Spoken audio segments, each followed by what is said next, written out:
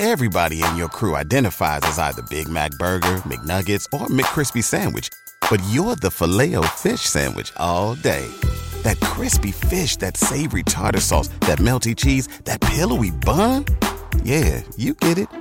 Every time. And if you love the Filet-O-Fish, right now you can catch two of the classics you love for just $6. Limited time only. Price and participation may vary. Cannot be combined with any other offer. Single item at regular price. Ba-da-ba-ba-ba. We are at war.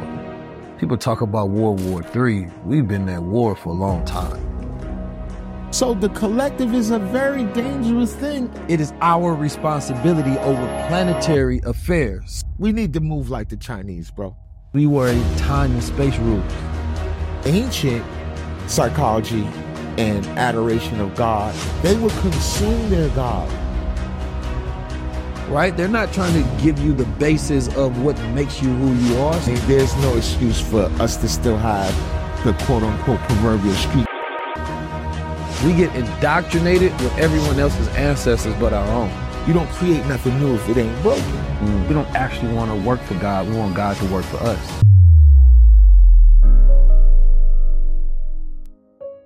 There's 19 keys. 19 keys. I appreciate my pops for teaching me how to be a guy. From a boy to a man and ultimately back into the natural state of being into a God. As guys, we're supposed to always move with that higher self. I had to be able to execute it. Having knowledge is not power. The execution of knowledge is power. Knowledge makes a man unfit to be a slave. Because the only real knowledge you can get is knowledge of self.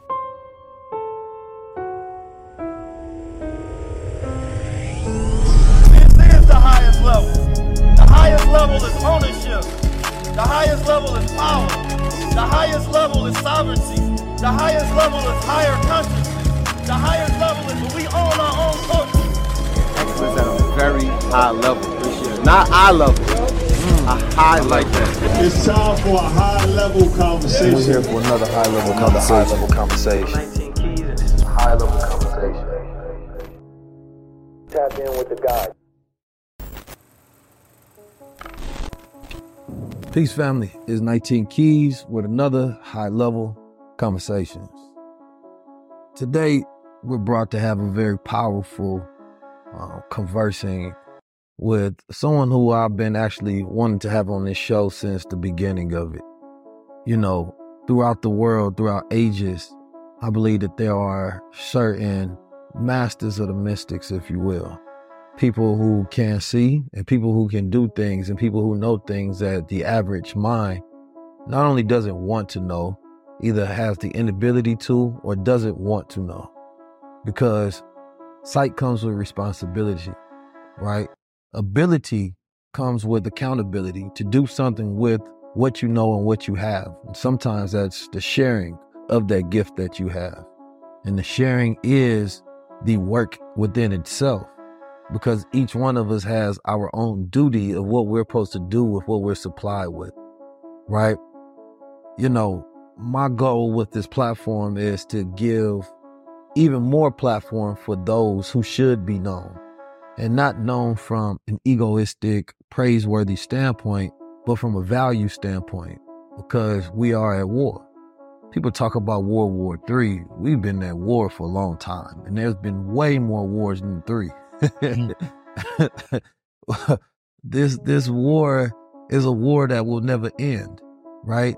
Even when the war is won, a new war begins, and that's the maintaining of that victory, the maintaining of that state, right? The ideas of freedom, justice, equality, equanimity, equity, whatever you want to go to, all require war in order to maintain, right?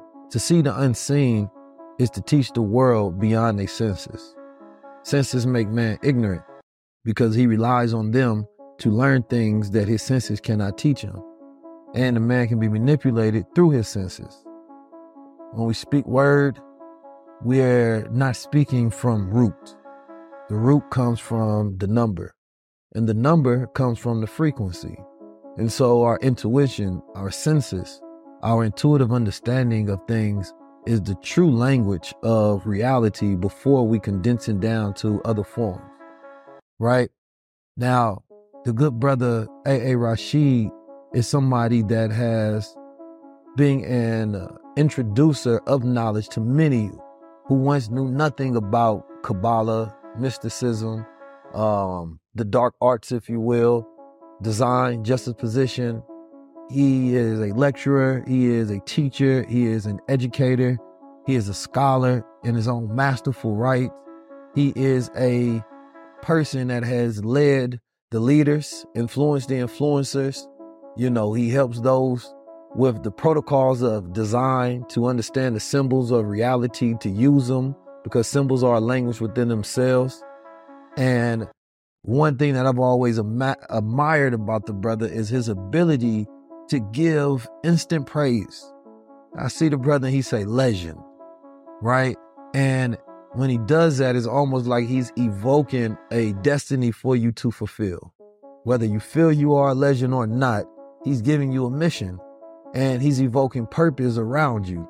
And if you don't have somebody that can give you that feeling and evoke that purpose, then perhaps you need to increase the circles in your circle, right? You need to increase the sacred geometry around you so that people can activate that within that you may not even be able to see, but certain words unlock.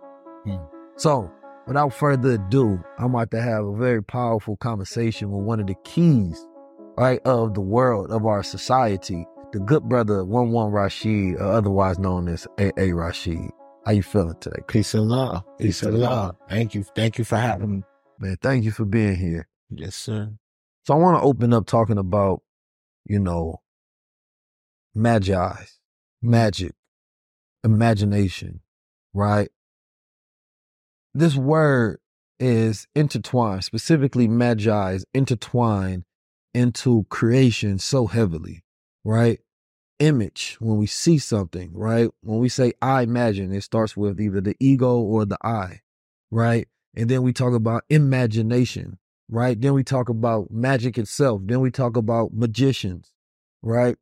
How is it that, you know, this word, or why is it, I guess is the better, why is it that certain words or this particular word of the I-M-A-G-I or the magi, you know, is so powerful in its language context that it holds so much meaning?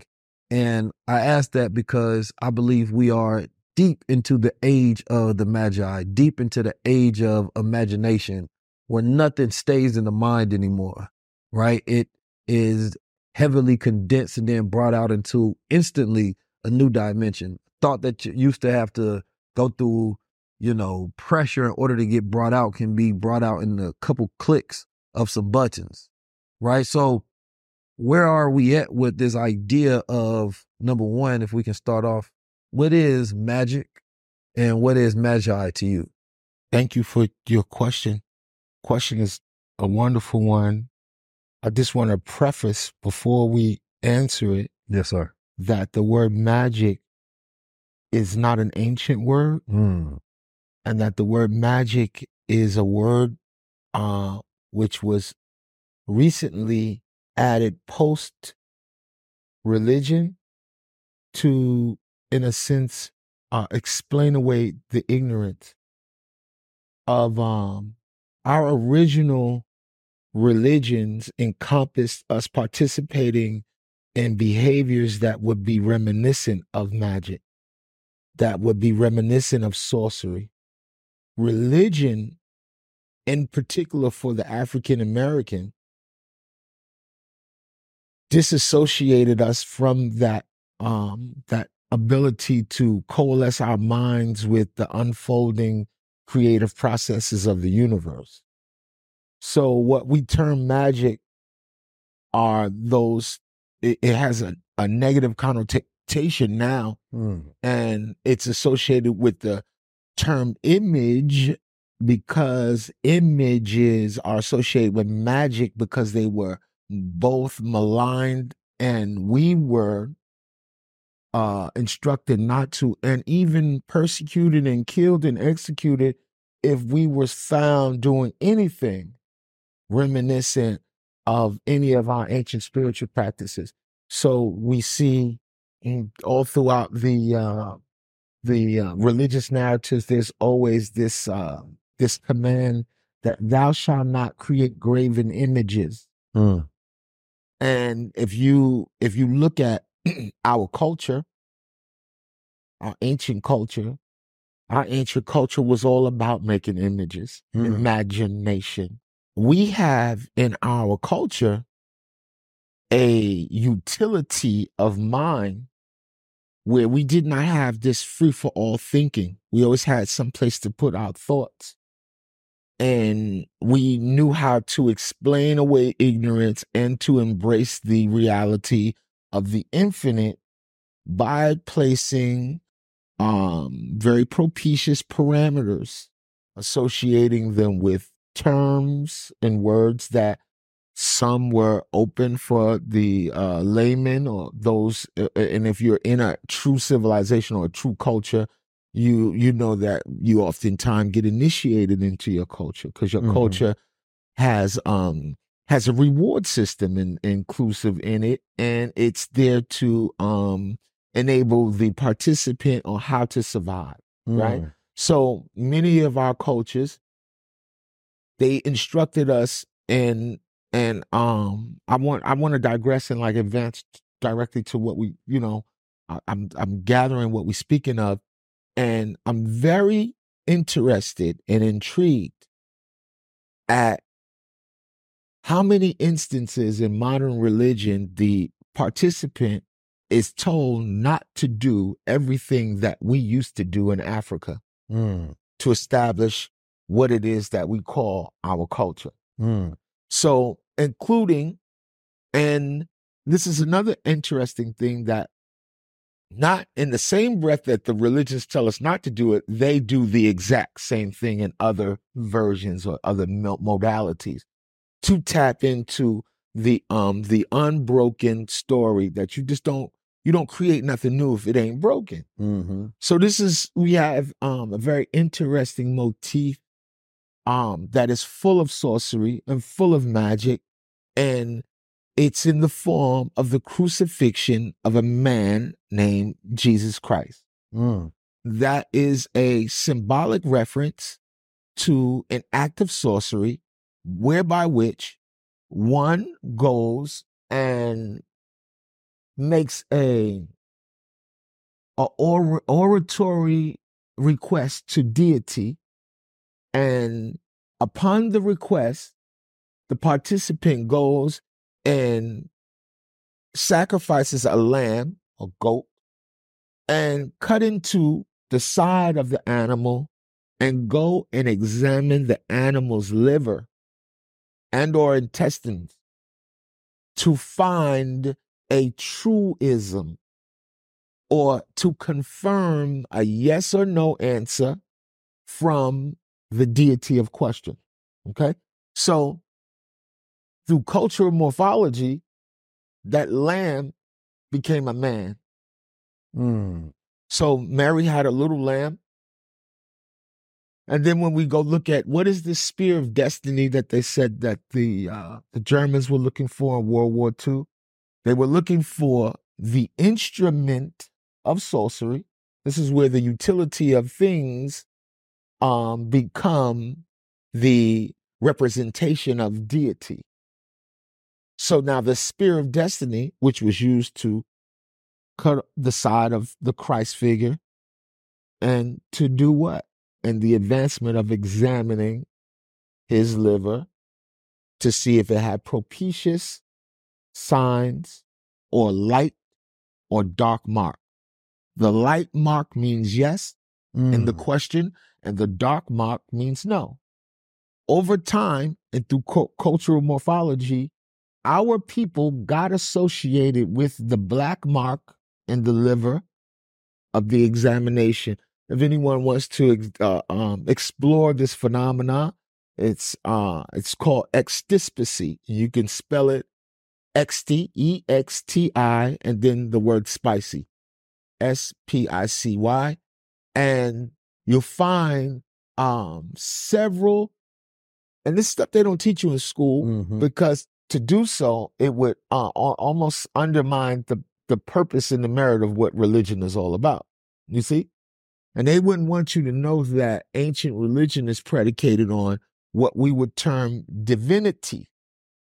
So an act of divinity is whereby which one wants to ask, is this a good day to do an interview or a bad day? And then we would do a divination reading. So, you see that with sometimes people will have a crystal, and they'll do the thing, the pendulum, and it'll be over a glass of water, and they'll ask the water as though the water is a receptor. The water acts now as a spiritual device, right? And then so does the crystal. The crystal now is operating the edicts and the truth within the water. You see? So now, over time, another key, and the extispacy rites were and still are existing.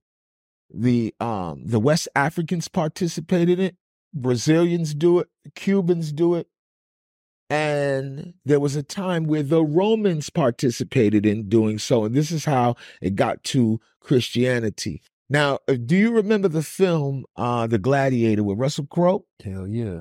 In that film, there's something very indicative that the filmmakers trying to keep it as real as possible with the time period. They were capturing Carthaginian religion. And in Carthaginian religious practices, and I know you all remember going to grandma's house when you were young, and grandma used to, if she had it, she used to have the salt and pepper things with it would be the black man and the black woman, right? Yeah. And they were like effigies of, I guess you would say, Aunt Jemima and Uncle Ben's and stuff like that, right? Well, if you go look at that film with The Gladiator with Russell Crowe, there's a part where he's praying and he has two effigies. One is male and one is female, right? And he places them in front of the altar and then prays to them. And those were the original effigies used by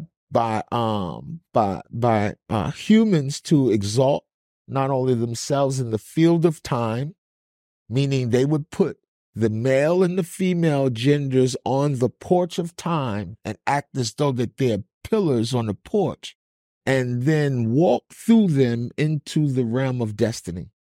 So you require for anything to occur magically, you need polar opposites. You need gender opposition. You need to find gender in anything that you want to do as well. You have to find it, and you have to place them in their propitious areas, and then allow the magnetism to bring you to the fulcrum or the focus. So what we have in the form of religion is we have vestiges of all of these tools that have been suppressed and placed into other forms, so as to, and this is one of my opinions, is that the the three major religions are actually very modern. They don't have any ancient import, and that the majority of the proof that I know that they're modern is that there's so many clear indicators that the mistranslation was so rife and so beneficial to slave owners that all three religions unequivocally all accept the fact that people of color are cursed. See? And those are religions that were all utilized to, in fact, create the environment, the very hostile environment that still exists today, to justify the treatment, the maltreatment of people of color. So all religions have these elaborate modalities and methods in which to try to explain why we are cursed. You see? And when I go into and this is one of the things that I love to do, I don't like to debate with religious people. It's almost impossible. You see, they are very, for all intent and purpose, I understand the need for belief, right? And it's almost naive to try to switch people's belief, because it might be a thing for them. Does belief constitute reality in your opinion? You can, off your belief, do something real in the real field of time. So yes, it is an anchor for belief.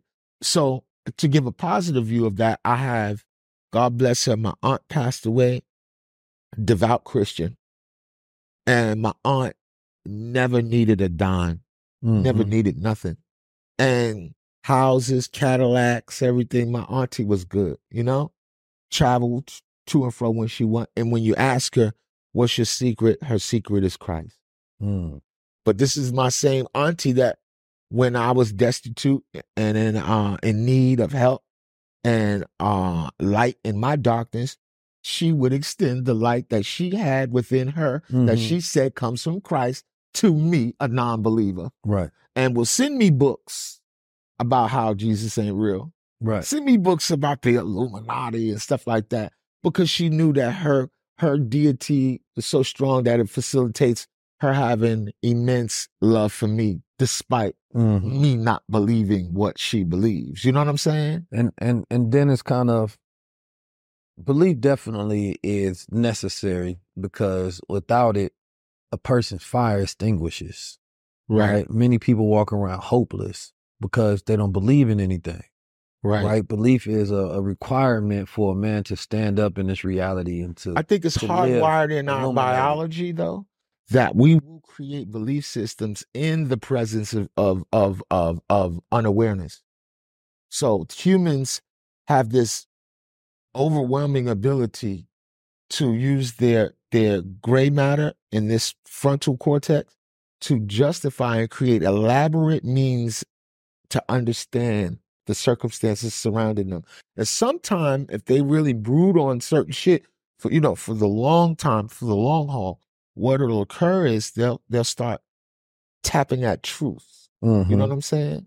So could you imagine truth that don't require beliefs? Right. Like when I speak to my brother Oba, and Oba always brings me back to West Africa and the stories. Our religion was an oral tradition of stories, and I'll tell you a story, and you retain the story, and in the story has rubrics and various things that unlock parts of your psychology. And over time, those stories, like mosquitoes buzzing in people's ears, maybe sounded one way to you as a child, but now as an adult, as 19 keys, right, it has a whole different connotation. Because of my experience with the mosquitoes changes the mosquito symbolism and feeling that I have towards it. Right. So now when I think of mosquito, I don't think of it without feeling. Right. At first, this mosquito becomes this character, right? Maybe a messenger, right? To carry a word or to be some usefulness, specifically in this storyline for a child. Now, I think of mosquitoes, I might think Bill Gates, right? Because the mosquito symbolism has all of these new connections based on your experience with it throughout time, right? And so I like the idea of the constant being the oratory tradition, right? And now we found more means than one, but in word, you are giving somebody a mathematical code, right? So like I talked about when I met you, you say legend, right? Who doesn't want to be a legend? But how many times do you hear that throughout your life when somebody say legend? Even if I meet somebody and I be like, yo, I see that light in you, right? You one of the ones. You can go your whole life and never hear that. So when you hear that, it can unlock a story for you.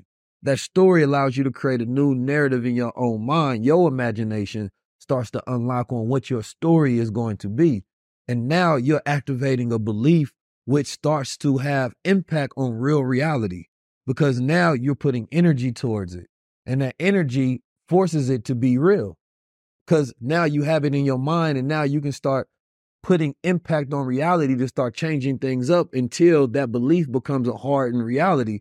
So when we can impact people with belief, we impact reality at the same time. And the first belief that I asked Oba, what's the earliest Odu and belief of the people? And the first thing was to build you a house. A physical house? A physical house. Put a roof on it. Things of that nature. And that shows you the power of the cortex that beliefs, your survival, your ability to survive will start creating the infrastructure for your religious practices. And this is how we got to the real religions that has never gone nowhere. Our religions are based off of the things which sustain our ability to exist. So God is a grain when you go to Mali. When you go to when they speak of the potolo, and they say that the grain from the sun star Sirius is where the source of the grain which sustains the people. So the same activity of the grain, how the grain explodes, is very small, and then it turns into something great, and then it creates a whole field of abundance. It's the philosophy of atoms. Right. And that comes from the cortex and the observer. So, ancient civilization, this is how we know that in order for you to make stuff like pyramids, the people had to have at least 50,000 years of information prior to that. That brings me to a thought, because it's kind of the idea that people marvel at the structure and result of the age of the pyramids, but don't look at the process of all that came before, right? Until that age was able to come brought into existence. It's like a person looking at the age of the internet and technology of AI and being wondrous about it, but not looking at all of the different broad strokes that had to happen before we paint this picture that is present day. Right. So it's like the real true marvel is the process that accumulates until we get to this point. Our people had observed that the planet was off its axis, and they created the pyramids to restore order, gravitational field order. So it must have been a war or something of that nature. But there are monuments far older than the pyramids, even here in the Americas. Yeah, like Serpent Mound, you heard, is older than the pyramids. So where's Serpent Mound? In Louisiana. Okay. Yeah. So you have Serpent Mound, and then you have and it's propitiously aligned to the star system as well. Yeah. You know what I'm saying? So what happens is the world suffers when our religions have been stolen away from us, and we've witnessed ever since my childhood, I've witnessed the religious world never not be at war. And they're continuously at war because they say people of color are cursed. And because I do believe in curses. If you believe in the magnetic field, you have to believe in curse. What is a curse to you? What is a interesting thing to add to that context is the children no longer learn cursive in today's age. One of the ancient ways to say the word curse is yara or yara. Very harsh language. Right. And you can hear ray, you hear light in it. You hear and then another one is And what language was that? Hebrew. Which is a wonderful language because it acts as a bridge to ancient psychology. You see? So there are nuances in the language that encapsulate the ways of thinking of the ancient people. So to spread a curse is to spread seeds of dissent. It was curses. A farmer will curse you. That's his religion. He knows how to spread seeds, and all the religions come from that. If you see the death card in tarot, you see the skith. The skith becomes an instrument of deity now because grain is the god. The only way to access grain is to kill God. You have to cut it. This is why I always tell people, it's very interesting that in the modern era, humans, in particular the African American, has adorned himself with the term deity and God on itself, but the ancient psychology and adoration of God, they would consume their gods. You heard? And this is one of the reasons why, if you see the cultural morphology prior to the more popular dynastic periods in Egypt, the Sultan used to be the head god in the pantheon, a pig-headed deity. When they changed their catalog of deification and changed that and put Osar there, now they not only demonized the Sultan, they also demonized the consumption of pigs. So if we're not worshiping the pig no more, we can no longer eat the pig. So Sultan name is the root of the word shaitan. So now Islamically, morphologically, Muslims do not eat shaitan because they don't eat pork. You see? So humans are they're not problematic in the realm of trying to understand survival. They create some very nuanced ways of attributing symbols to things that empowers them over the actual thing. Which is interesting. I mean, but symbols they have energetic signatures, right? It's like words do. Very good term associated. So if you have a negative word, you wouldn't want to consume that word. Right? I wouldn't want to speak negative over the food because then that frequency gets trapped into the food and it can destroy the integrity of that food basis. An example of that is when years ago, I remember a brother told me he was going to have a debate with some religious figures, and he wanted me to go into the text and speak about this particular part of the Bible that speaks about leprosy. Now, do you remember when everybody remembers when they first came into knowledge of self, you spoke to the elder gods and they was always telling you that the pilgrims are descendants of leopards, right? From the disease of leprosy. That is one of the biggest fallacies ever, because when you go read the text in the Hebrew, you'll see that it's an ecstaspy right that they're speaking about. That the word gold is associated to something good. So when they say leprosy, they saying, oh, you can see the yellow hairs inside of the womb. They were talking about looking at the golden lining or the silver lining of the intestinal tract. So over time, they make you think that leprosy, it's the disease that deals with lighter skinned people, whites and all that. And all it was a mistranslation. But our people never attributed disease to something like gold. We would use gold and ingest it. We would wear gold on our body. We would not say that a wound has gold in it. We wouldn't. We had over 1,000 words for just disease, oozing, pus, things like that in medical books from Sumer all the way to Egypt. We never would have to use the Bible and say gold was inside of a wound. You see?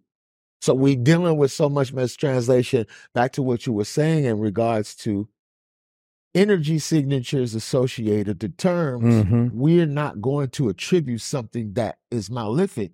You heard? Right. It's like when you were a child. But that's what I was saying to that point. Yeah. To not consume something that does have a negative energy signature is an intelligent practice, whether a person is ignorant of the roots and the morphology, that it end up becoming by the time it gets to them. Like that brand of water, Liquid Death. Yeah. I'm like, hold up.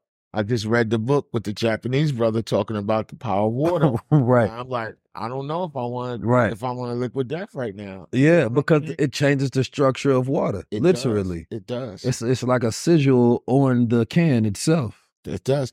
Brother Oba told me yesterday that water has no enemy. Water will wait you out. Water will corrode through iron and anything. Yeah. And a very interesting thing is, if we had a family member that unfortunately drowned, it's not going to stop us from drinking water, bro. So the utility is the utility in design is one of the most amazing attributes that the African has ever, design denotes purpose, has ever introduced to the world. Not only just in the form of things that you can view with your sensory perception, but just the design of spirit in the form of how you process the hierarchy structure of where we are in the universe at large, And we were the best ones to do it. We didn't place ourselves in hells where no one understands what's going on. It's a fiery hell that's stronger than this hell, that's stronger than this hell, stronger than that hell. No, we didn't do none of that. We had propitious places to put everything in the fullness of life. Well, yeah, man had a way of understanding all things.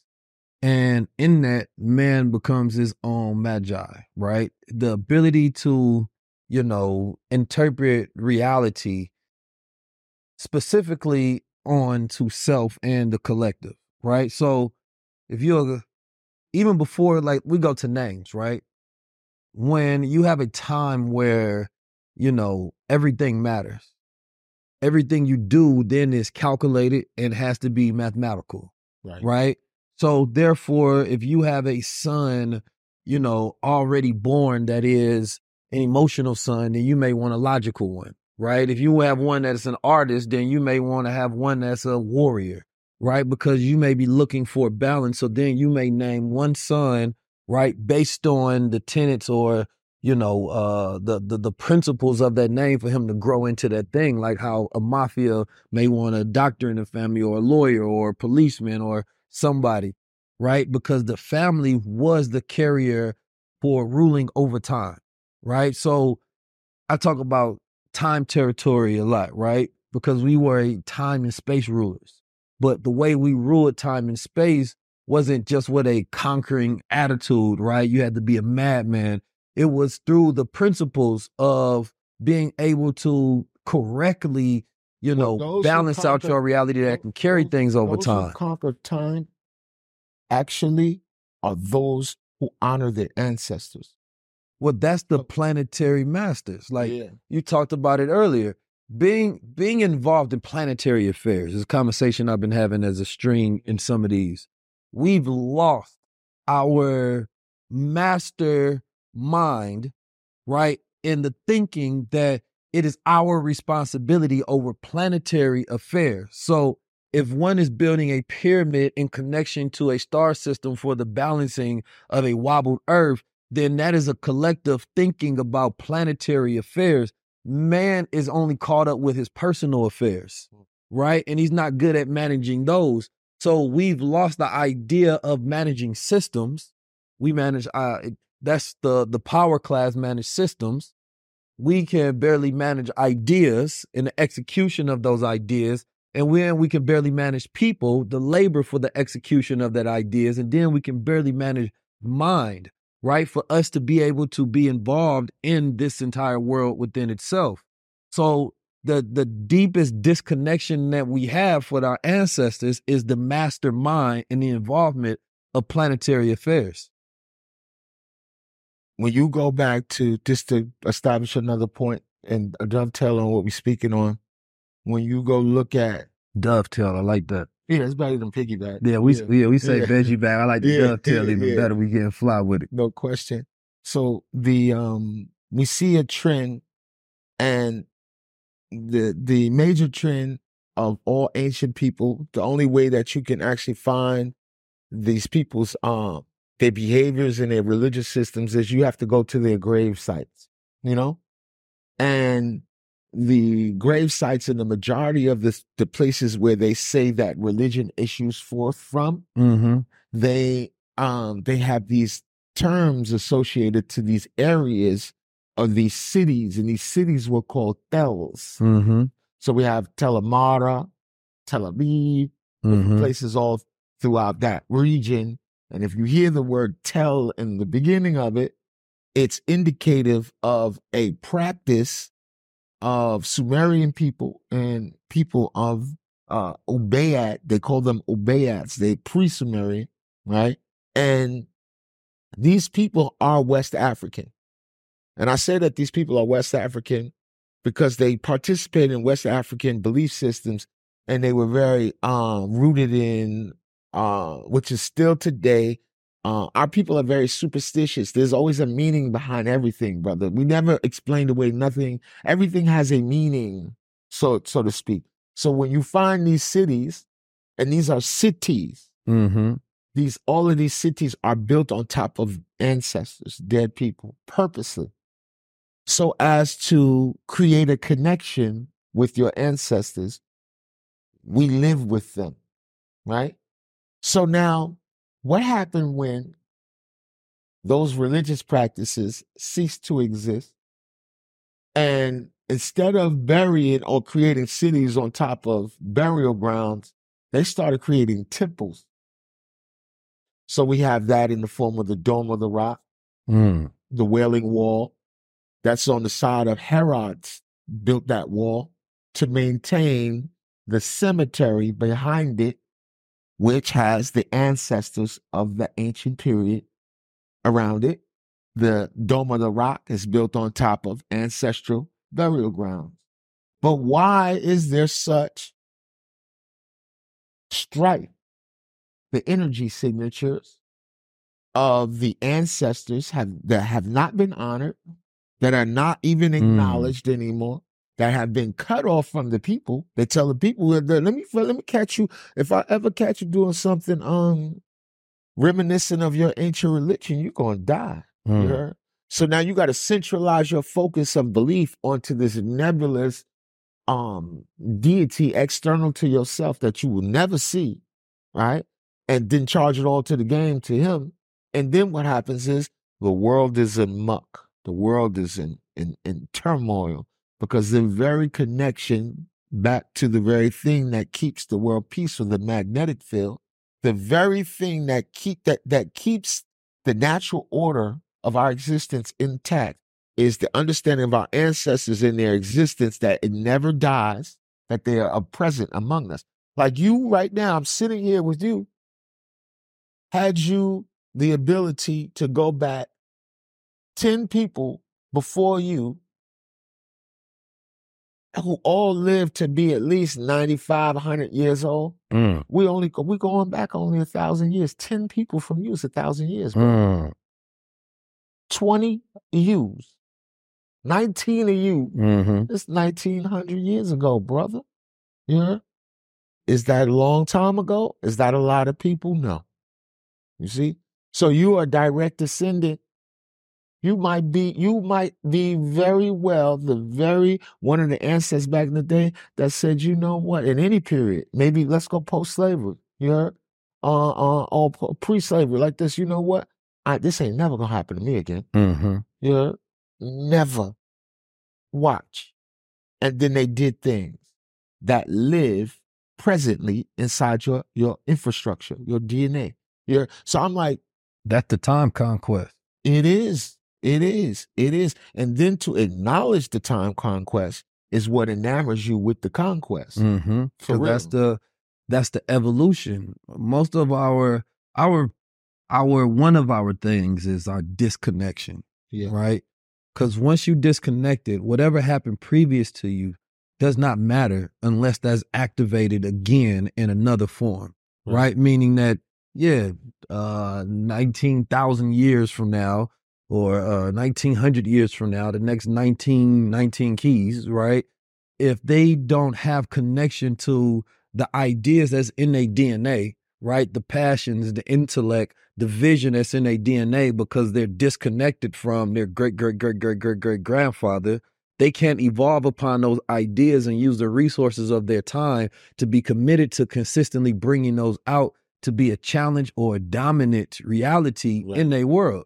And so that disconnection is where a lot of people may talk about their ancestors, but they don't know them. What was their ideas? What was their thoughts? And you know what? And we get, not to interrupt your wisdom, but we get indoctrinated with everyone else's ancestors but our own.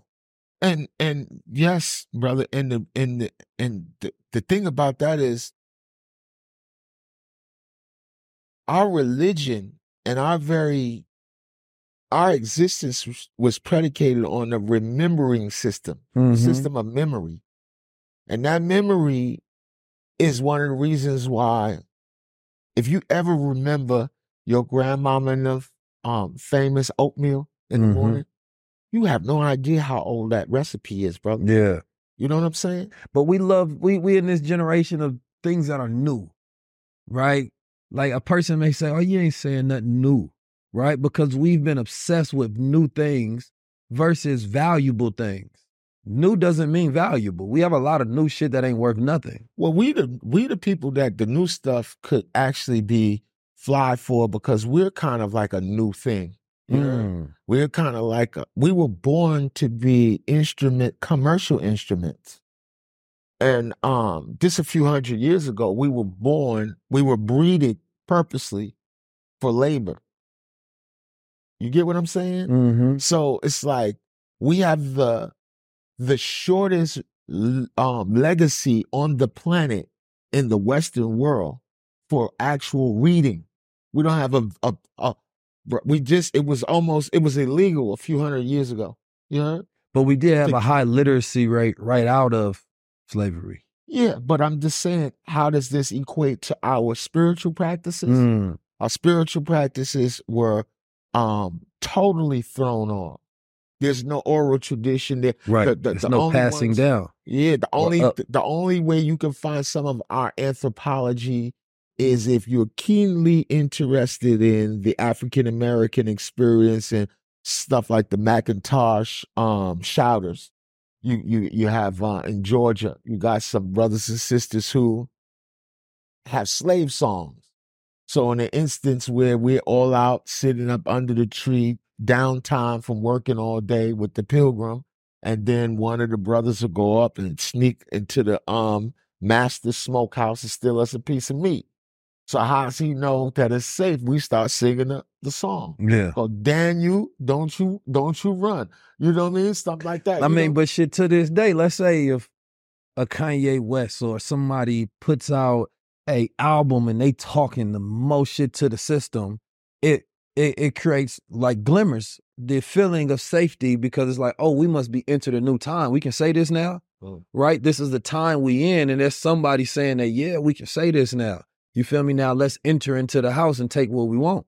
You feel me? It's like, that's why, musicians and people who play in media, you know what I'm saying, get the most smoke from the people, because they're supposed to be putting the signals out there to letting us know what time it is. Yeah. Instead of they're distracting with their signals, letting the massa know what time it is. Oh, we still got these things under control. Oh, don't worry about it. They still on this type of vibration. But certain times when we hear certain things, it's a signal for those who ready, like, oh, this playing on the radio. Oh, it's this time for this thing is successful. Oh, this person, like, we always looking for those signals.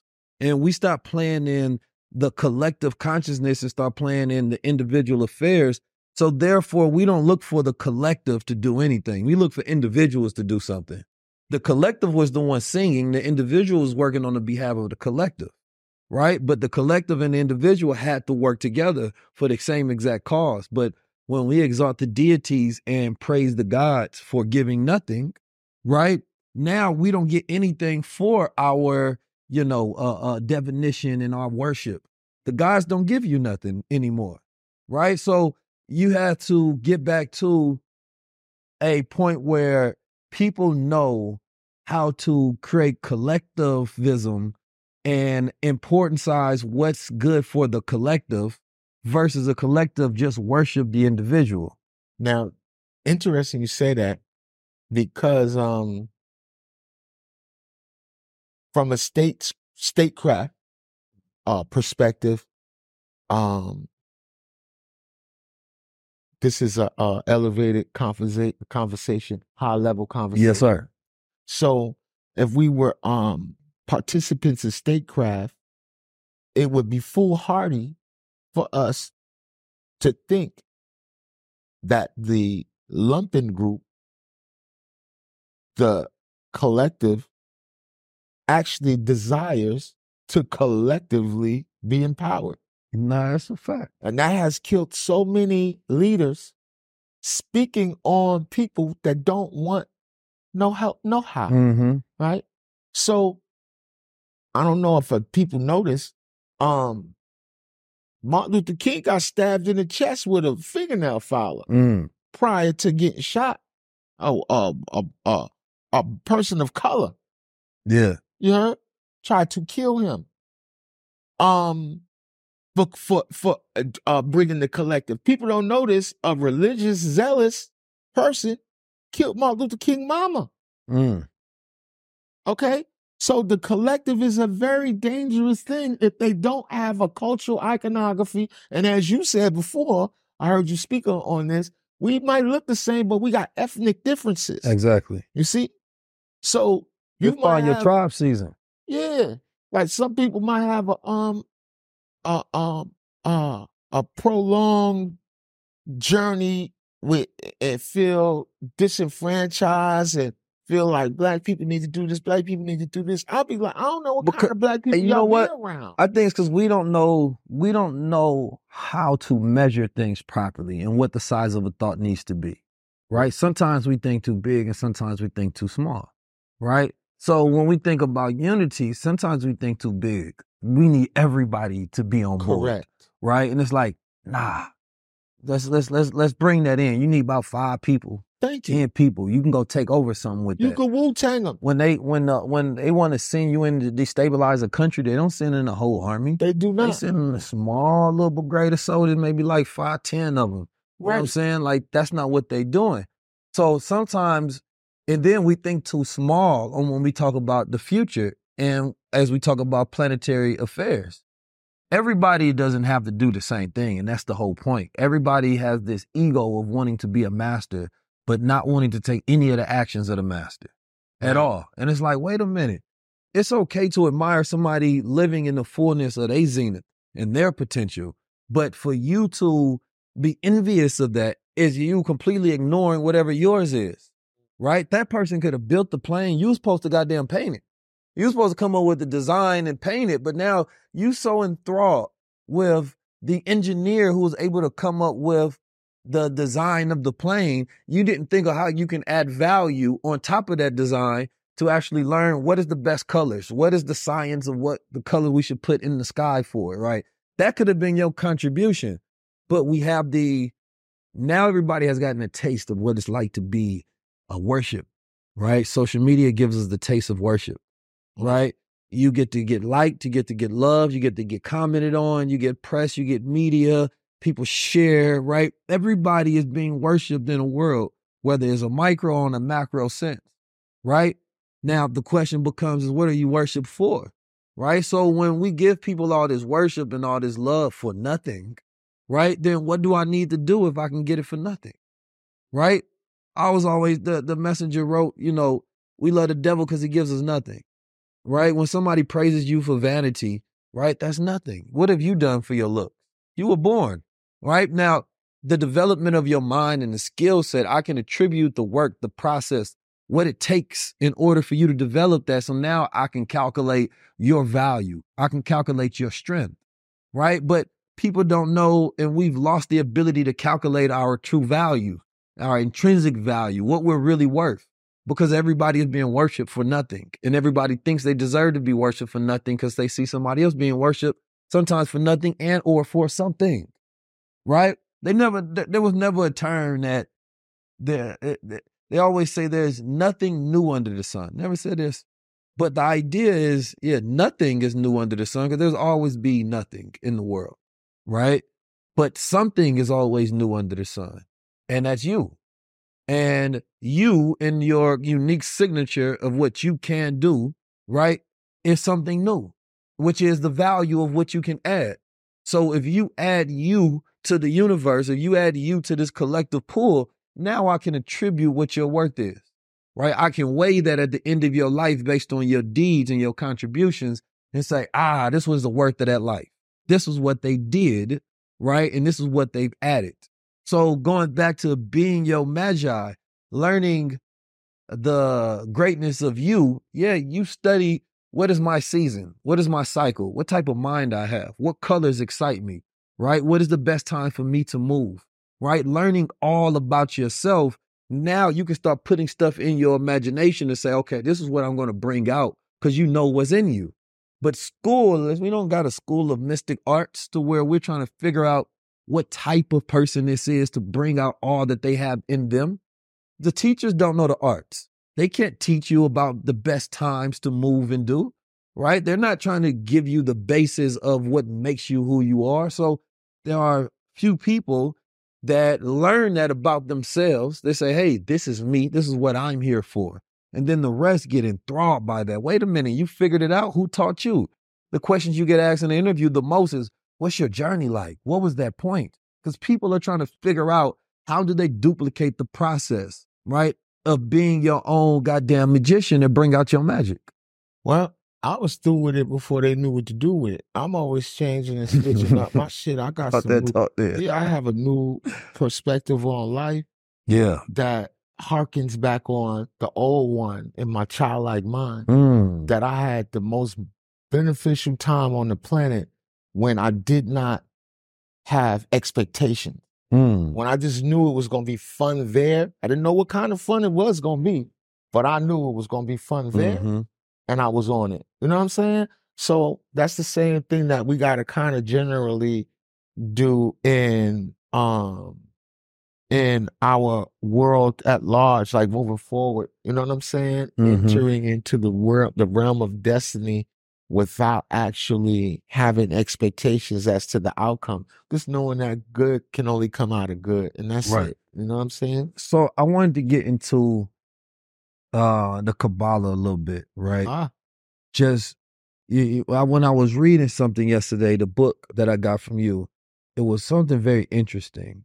Especially, you know, I always talk about the age of AI, the contribution that, you know, A numerical value 1, I numerical value 9, the age of 19. My declaration at age of 19 was in 2009 when I made my grand observations on where the world had to go after this period, right?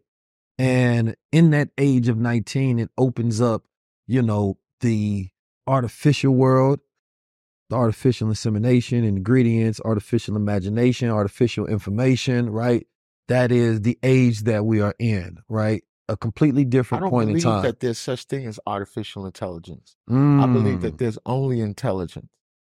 And I think that there are various tools, but nothing intelligent can exist outside of intelligence. Nothing intelligent can exist outside of it. Outside of intelligence. So and I understand that. I understand the technological I guess the question becomes is it true intelligence if it's only the mimicking of a thing but cannot produce its own intelligence? How can it not be intelligent if it was intelligently designed? Well, the idea is we brand it as intelligent, right? Based on what we can do, and we attribute those attributes of it copying us as intelligent. So look, we are the intelligence. Correct. Right? So I go like this. We created hammers, right? We created hammers for us, right? Hammers, we could take a hammer down to the zoo with a box of nails and go to the gorilla section. They got hands. They do interesting shit with bananas, right? And leave the box of nails and the hammer there. They're not going to use the intelligent design in the hammer or the nails in the same way that we would. They might start taking the nails and grooming themselves with it. They might start taking it and scraping off dirt off of things that they eat. They might take the hammer and bludgeon one another when they have, aren't those intelligent things to do? I don't think it's no disregard whether the systems are intelligent. It's just saying that they aren't what one would consider to be natural or organic intelligence. A hammer's not natural. And it's not natural for you to create a house. Houses are not natural. You're not born with one. You need an ingenuity to do that. Correct. You know what I'm saying? For real. You had to do artifice. Yeah, but that's only the description of something basically that it is, artificial. It is not the original. It is not the natural, right? So very interesting thing you said. So now you said it's not the original. So that means we live in a world of simulacra. Simulacra. What is simulacra? Simulacra and simulation. It's a very good book. I got a copy for you. I would love a copy. Yeah. Simulacra and simulation. And we live in a world where we're operating with information And all this information is actually a facsimile of an original finding. We're all walking around with not the original finding, but a Xerox copy of a destroyed original. And so, You see?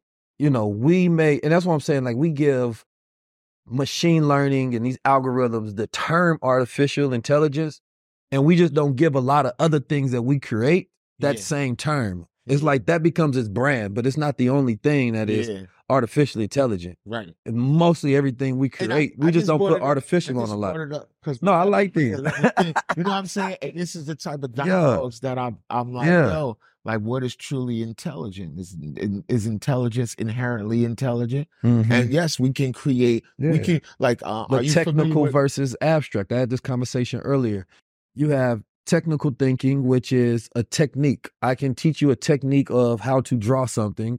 You can learn that technique and you draw it the exact way. It doesn't require you to have too much thinking, right? You don't have to come up with your own anything. Just follow instructions, right?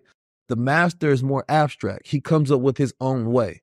The slave asks the what. The master wants to know why. The child is the master, right? He has to be turned into a slave so that he can exist in a world of masters and fit in under the construct, right? So we have a world where a lot of people don't know what to do with things, so they no longer have the ability to ask the right questions anymore. Well, I love this conversation because when we talk of Kabbalah, Kabbalah would be a form of intelligence factorization, whereby which one takes the observed world and places it in all of its factorization spaces, locality. For instance, when you were a child and mommy bring home groceries, daddy bring home groceries, that used to be our job. Put the food away. And you knew where to put the oranges, you knew where to put butter, you knew where to put canned food.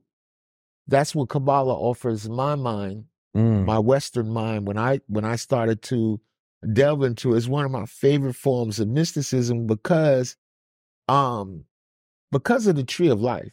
The Tree of Life is a beautiful device, brother. It's a old form of artificial intel, you heard? Whereby which if you can memorize the Tree of Life, somebody could throw anything at you, anything, good, bad, you know exactly where to place it. So I grew up as a young person. I was gone my whole 20s. Gone. Not going back and forth, like going the whole thing. And then from 15 up to that, I was always back and forth. So I spent a lot of my time in the belly, you heard? Proverbially, you heard? My thought process did not coalesce into a high level of understanding until I started getting the factorization systems in order. So what do I do with anger? What do I do with resentment? What do I do with grace? Sometimes you get these feelings where, I feel so grateful, so graceful. You can still squander that if you don't know where to place it. So that's what the Tree of Life did for me. It gave me parameters to understand the infinitesimal reality. Right. And I know that's a paradox. You know what I'm saying? No, I like that because I think that's what good systems do. Yeah. It lets us know, it gives us a way, right? What we often don't have in modern day is like a samurai has a way of doing things. Yes. Right? There's a way he has to do everything because everything has a meaning. It goes back to a mathematical people, which is a numerical people, right?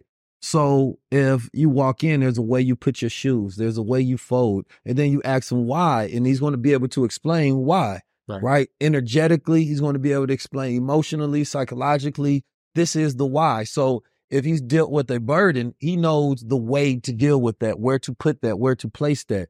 So there's like this feng shui, right, of dealing with life and where to place all these things. And we're at this place where our mind is messy because we don't know where to put things. And that was the thing that plagued me. I had an inability to place my reality in the locations that it required me to have a unfolding narrative. And one of the first introductions to consciousness that I ever received, it was, shout out to my brother, his name was Fahim from Queens. He used to cut hair in the Coliseum. And he introduced me to this book by James Allen called As a Man Thinketh. And he introduced it to me with the book as well as the audio, so I could hear it on tape and then read it. And you would think that I would change my life just after one reading. But what happened was, I remember returning to the free world. I'm like, this is when I was young. Go home and I want to tell everybody about the power of the mind. Meanwhile, they all selling crack and shit. You heard? And niggas like, yo, you're bugged out. You know what I'm saying? Like, I get it, bro. Well, you know what I'm yeah, saying? because their money isn't destroying the mind. Yeah, they like, all right, bro. Yeah, sounds good. You know what I'm saying? And then I got discouraged and I was like, all right, I know that. But now let's get back to it. You know what I'm saying? And then now I had to go get an upgrade to that book. Then I went and got me another one. Thinking in Destiny. And that was the book that helped me galvanize wholeheartedly that I would not return back to the penitentiary. That I was like, I'm done with that. I don't want to be nobody's jailhouse genius and none of that. You heard? I'm good with that, for real. And it helped me to kind of low-key despise the mind of the street person. It's a lazy person, especially with the advent of the internet. We got all of this knowledge about our place in the world, the diaspora and everything. There's no excuse for us to still have the quote unquote proverbial street nigga. So I stopped participating totally in honoring and venerating that dead world where them brothers are in need of true honor that they've never received. They're still grieving. That's a world of grief. Right. That's a world full of grief. The gangster world. You're continuously grieving your lack thereof, and then the loss of your friends and your family as a result of the lifestyle. Well, yeah, it's a reverse reality because you're not living forward, right? You're not thinking too far. And most of it is dealt with the past. That's where all that trauma is. There was a study that came out to say you can burn as much calories watching a horror film than you do in a 30-minute walk, right? So a person's sitting there and you getting that fight or flight and your metabolism is happening, your adrenaline is going through a rush. And you can understand how a person would be burnt out by the end of the day being in traumatic or living in fear. You don't have enough energy for anything else. Wow. You felt like you actually did something. The whole day, all you did was living your fears. That's right. Right? And so, in the advent of when you see the rise of horror in our culture and in society, right? There, I'm sure you can see a decrease in a correlation between our productivity, right?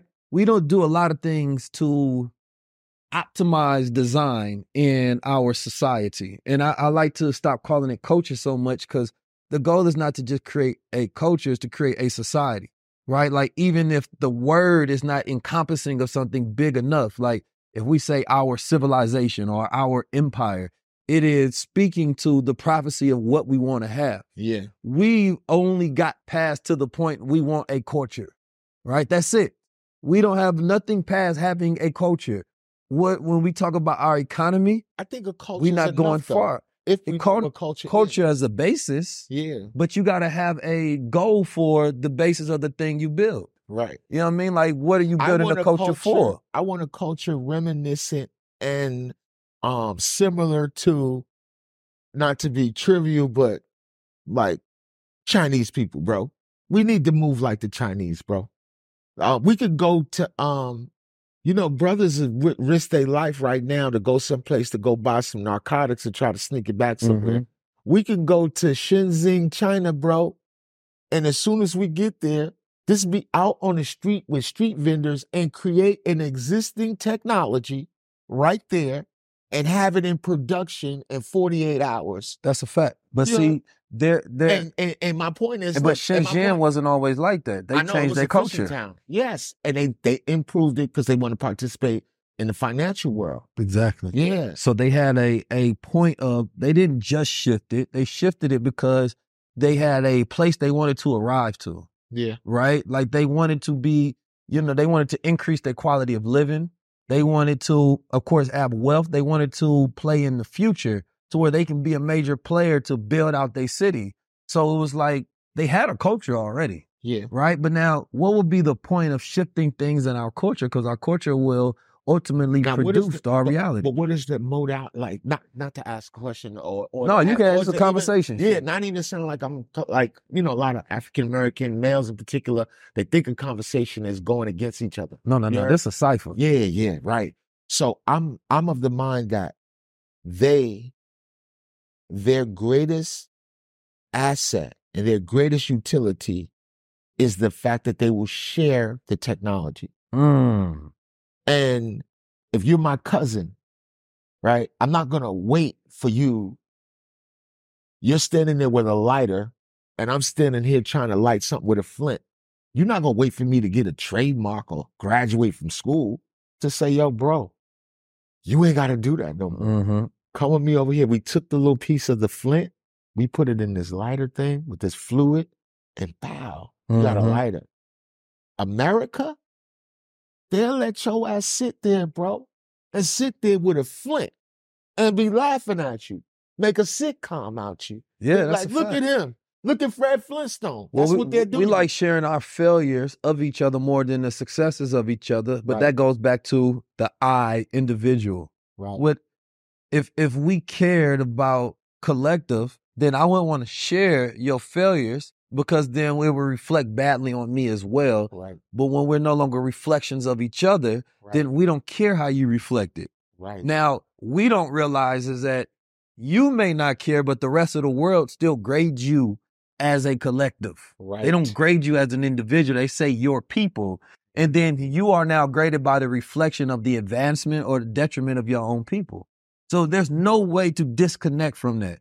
And then when you do disconnect, then you're going to be disrespected by other people to say, like, how can I respect you if you don't respect your own people? Right. Because there's nothing you can do to actually disconnect because the blood already runs in you. Right. Right? The story is already in you. You already have a people. Right. You already have a culture. It's just, do you want to go rebuild it or build a new forward one? Do you want to protect it, maintain it? Right. Everybody in the world can understand this idea of collaboration. And we are getting, I would say, we're getting better at it just to think forward, right? But our biggest issue is competitive capitalism and the scarcity idea that there's not enough for each of us. So you don't want to share your match because you feel like there's a scarce amount of matches, not in the world, but for black men. Right. Right? So now if I share it with another black man, maybe I don't get another match. But you don't mind sharing it with somebody who you know is an abundant thinker and has their own. Today's episode is brought to you by Goldwater and Crown Society.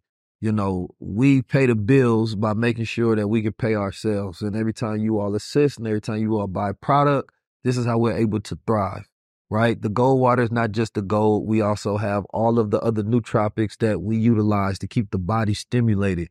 It's hard for you to retain information. That myelin not operating is not electrical in that thought. That's because you need to feed the body the right thing for it to operate at its highest level. Me, I'm going to need that Goldwater before we get started. I'm going to need that Lion Mane and that Smart Moss. I'm going to need that Crown Z oil, right? I'm going to need all of the components that allow me to function at a high level. And then, of course, the God body is going to put on one of these crowns and we're going to step outside looking like the gods that we are. So make sure y'all go to goldwater.com and make sure y'all go to crowns19.com. We got new glasses, we got hats, we got scarves. We got a whole collection for the guys. Make sure y'all tap into the garments. And the customization is on the way. I know y'all see me with the threads, and I know y'all fed up with me not giving y'all that. So don't even worry about it. You're going to be able to go on there, type in your customizations, and we're going to have that made for you. More information coming soon. Y'all continue to stay tapped in. Let's get back to the conversation. See, the one thing that I've learned about wealth and wealthy people is, you know, a lot of times they don't want to be the one that make you wealthy, but they don't mind adding to it.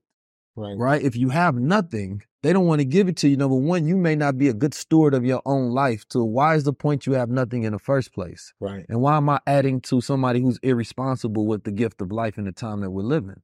No, I want to add to the world of more people like me, right? Because if I give somebody who's irresponsible something, then I feel irresponsible because I'm enabling you at this point. But if I give it to somebody who's building, who's wealthy, who already has power, adding to people who like me. Oh, you got power, I got power. Shit, I don't mind giving you more power then because you already got it. It don't even mean as much to you. And the beauty of our cultures, to harken back on that term, right, is that if you go to the continent, you can't find a Picasso when you want to go buy art. You can't find a Caravaggio.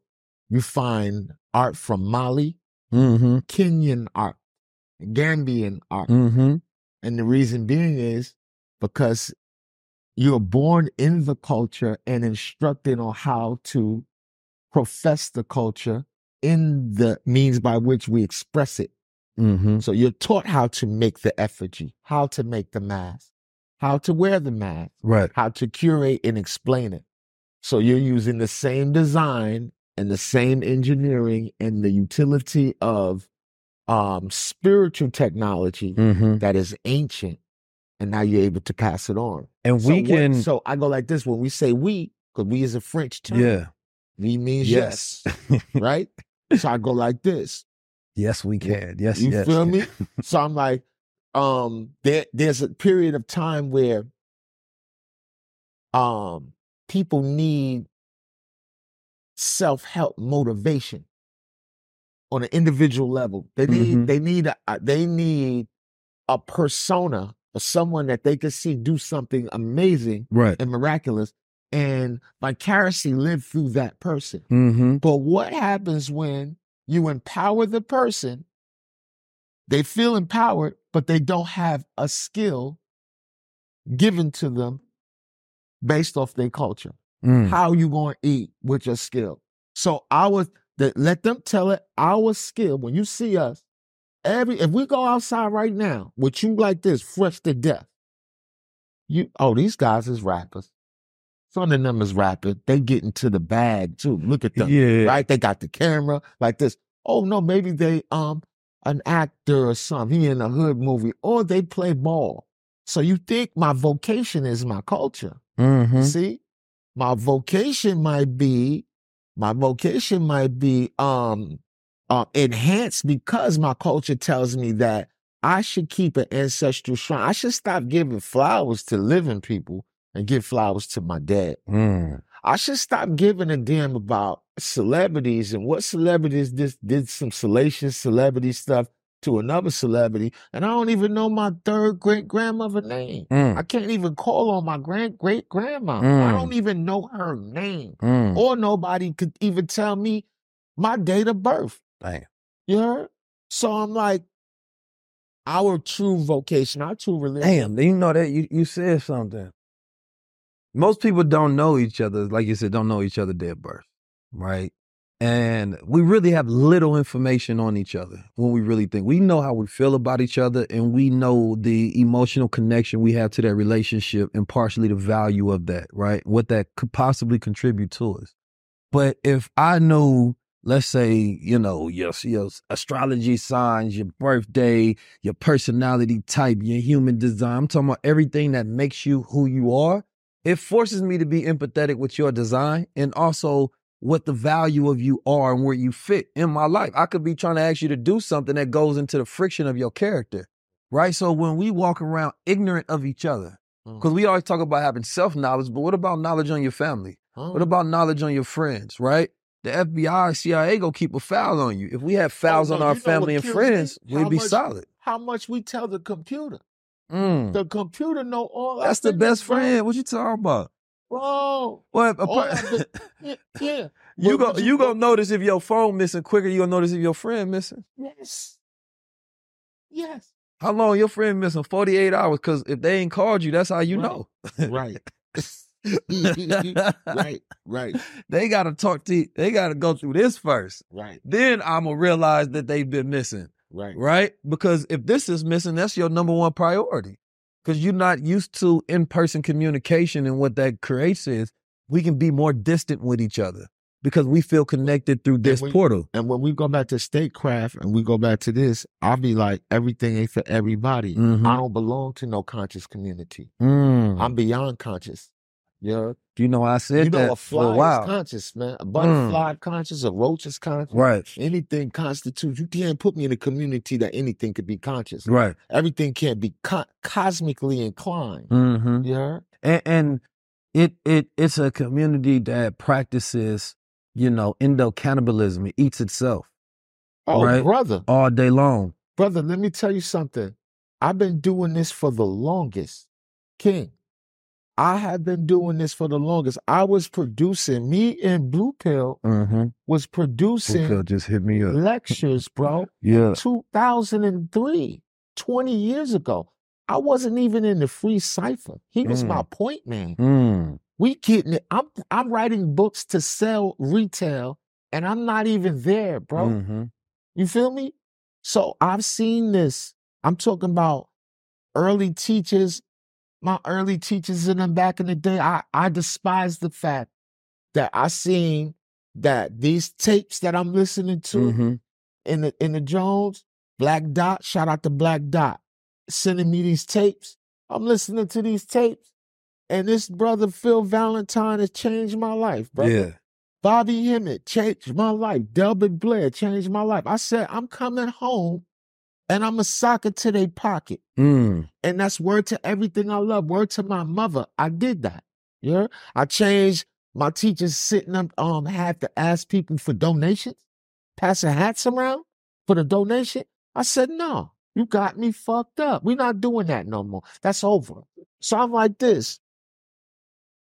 My teachers went from what you call it to $4,500 to $10,000 to talk, brother. You feel me? Like this. I'm one of the first people to bring Phil Valentine and Bobby Emmett together after they had not done nothing in the same room for 15 years. Nobody brought Delbert Blair to New York because $1,500 was too much money at the time for his lecturing fee. Could you imagine, brother? There's people walking around with $3,000. Oh, for sure. Oh, no, I know for sure. Because we want slaves. As much as people talk about slavery, people want slaves. Yeah. They want you to do something for them for nothing just because they want you to. Yeah. Right? They want to control your will and your mind, and definitely don't want to pay you for anything or try to contribute and figure out a way to give you value equal to the value that they've gotten. Oh, right? Yeah. We want people to work for us, but never want to work for others. Right? And I think that goes to the fact that we don't actually want to work for God. We want God to work for us. The other thing is people don't got that self-value, and then you could live your whole life trying to be accepted and enamored by this community, a community of nebulous community of people that you don't know. But you be living your whole life sitting up trying to circumvent comments that people make on the internet, of people that you never met or never will see. You know the cold part about it in your entire life is it's the whole black dot on the white shirt. You know what I'm saying? 99.9% of that shirt can be clean. That black dot go steal your attention. Yeah. Right? Because you're not appreciative of all of the space that still is clean. Right? All you can focus on is this speck. And maybe nobody can see it, but you're conscious of it. Right. So it robs your attention, it steals it. And that's what people try to do. Those people, a lot of times, that they have evil intent. They want you to see a word. They want to ruin your day. They want to control you. And it's like that kind of goes to Kabbalah. It's like when sometimes I tell them a lot of times, I don't open a lot of DMs or messages and letters that people send me because I don't know what spell they want me to be under. They could say something that they want to ruin my day. Yeah. You know what I'm saying? So I don't know what consequence that you want from my observation. Oh, so man. I won't observe it. Today, a nigga offended me today. Yeah. And just told me to send him my phone number. Like, I'm that type of nigga, man. Like, I'm just like a free-for-all type of, like, I'm just on the internet for free. Like, I'm just playing on the internet. Like, I want to be seen. I don't really want nobody to know me like that. No, you are a very behind-the-scenes person. Brother, I could really be on some other shit if I wanted to, but I don't be doing that. Man, so tell me, as we kind of switch gears a little bit, man, because you do operate in hip-hop. You know what I'm saying? I see you with Benny. I see you with the Fly Gods and everything. And in that space, you know, it's knowledge in they rap. You know what I mean? It's knowledge in yours. So, you know, what role do you play in front of the scenes and behind the scenes? You feel me? As far as the value that you add to hip hop space.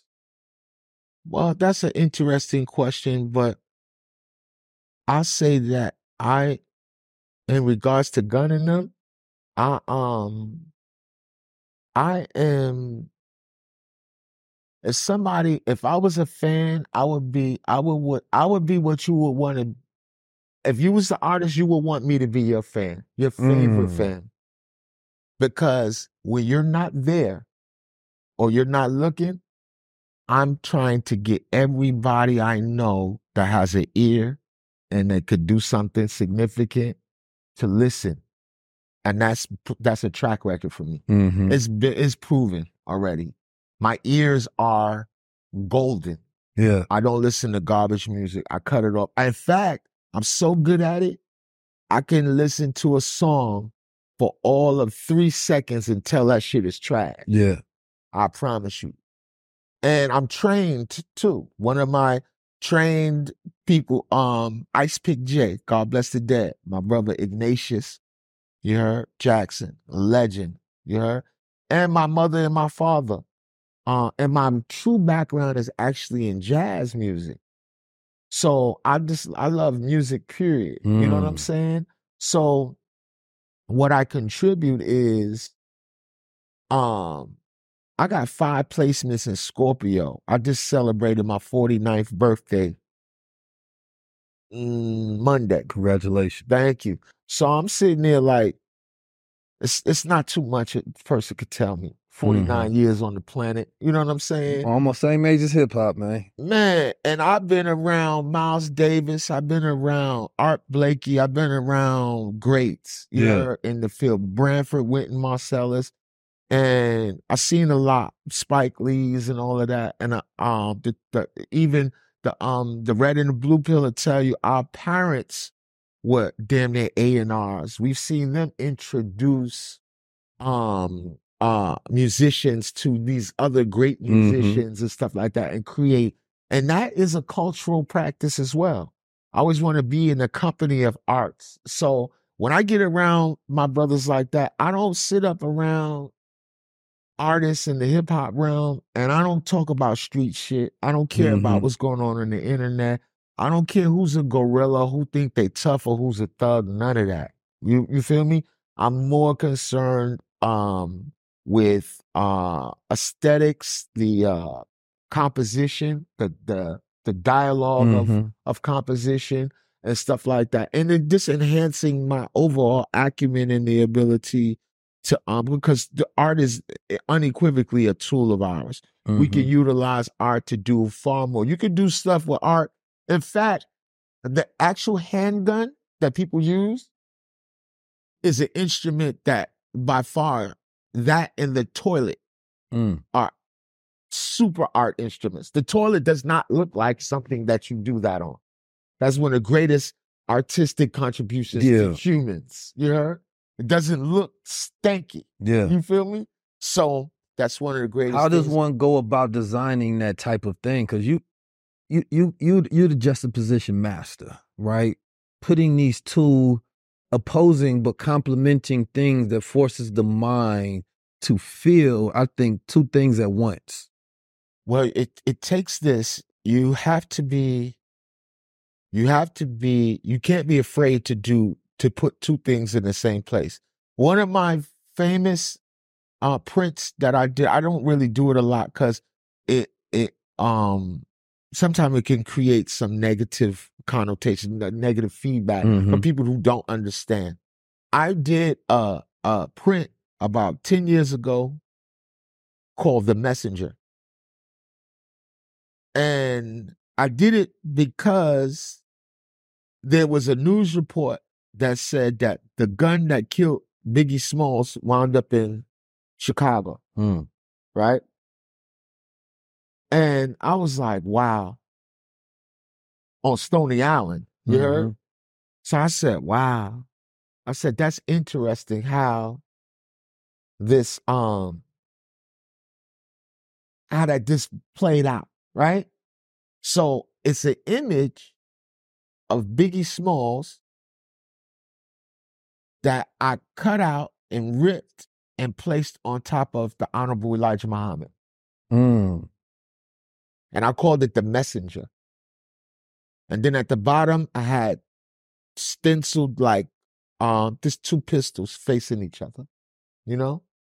And I no longer have them. They sold immediately. But the dialogue that it created was like, wow. Like, why?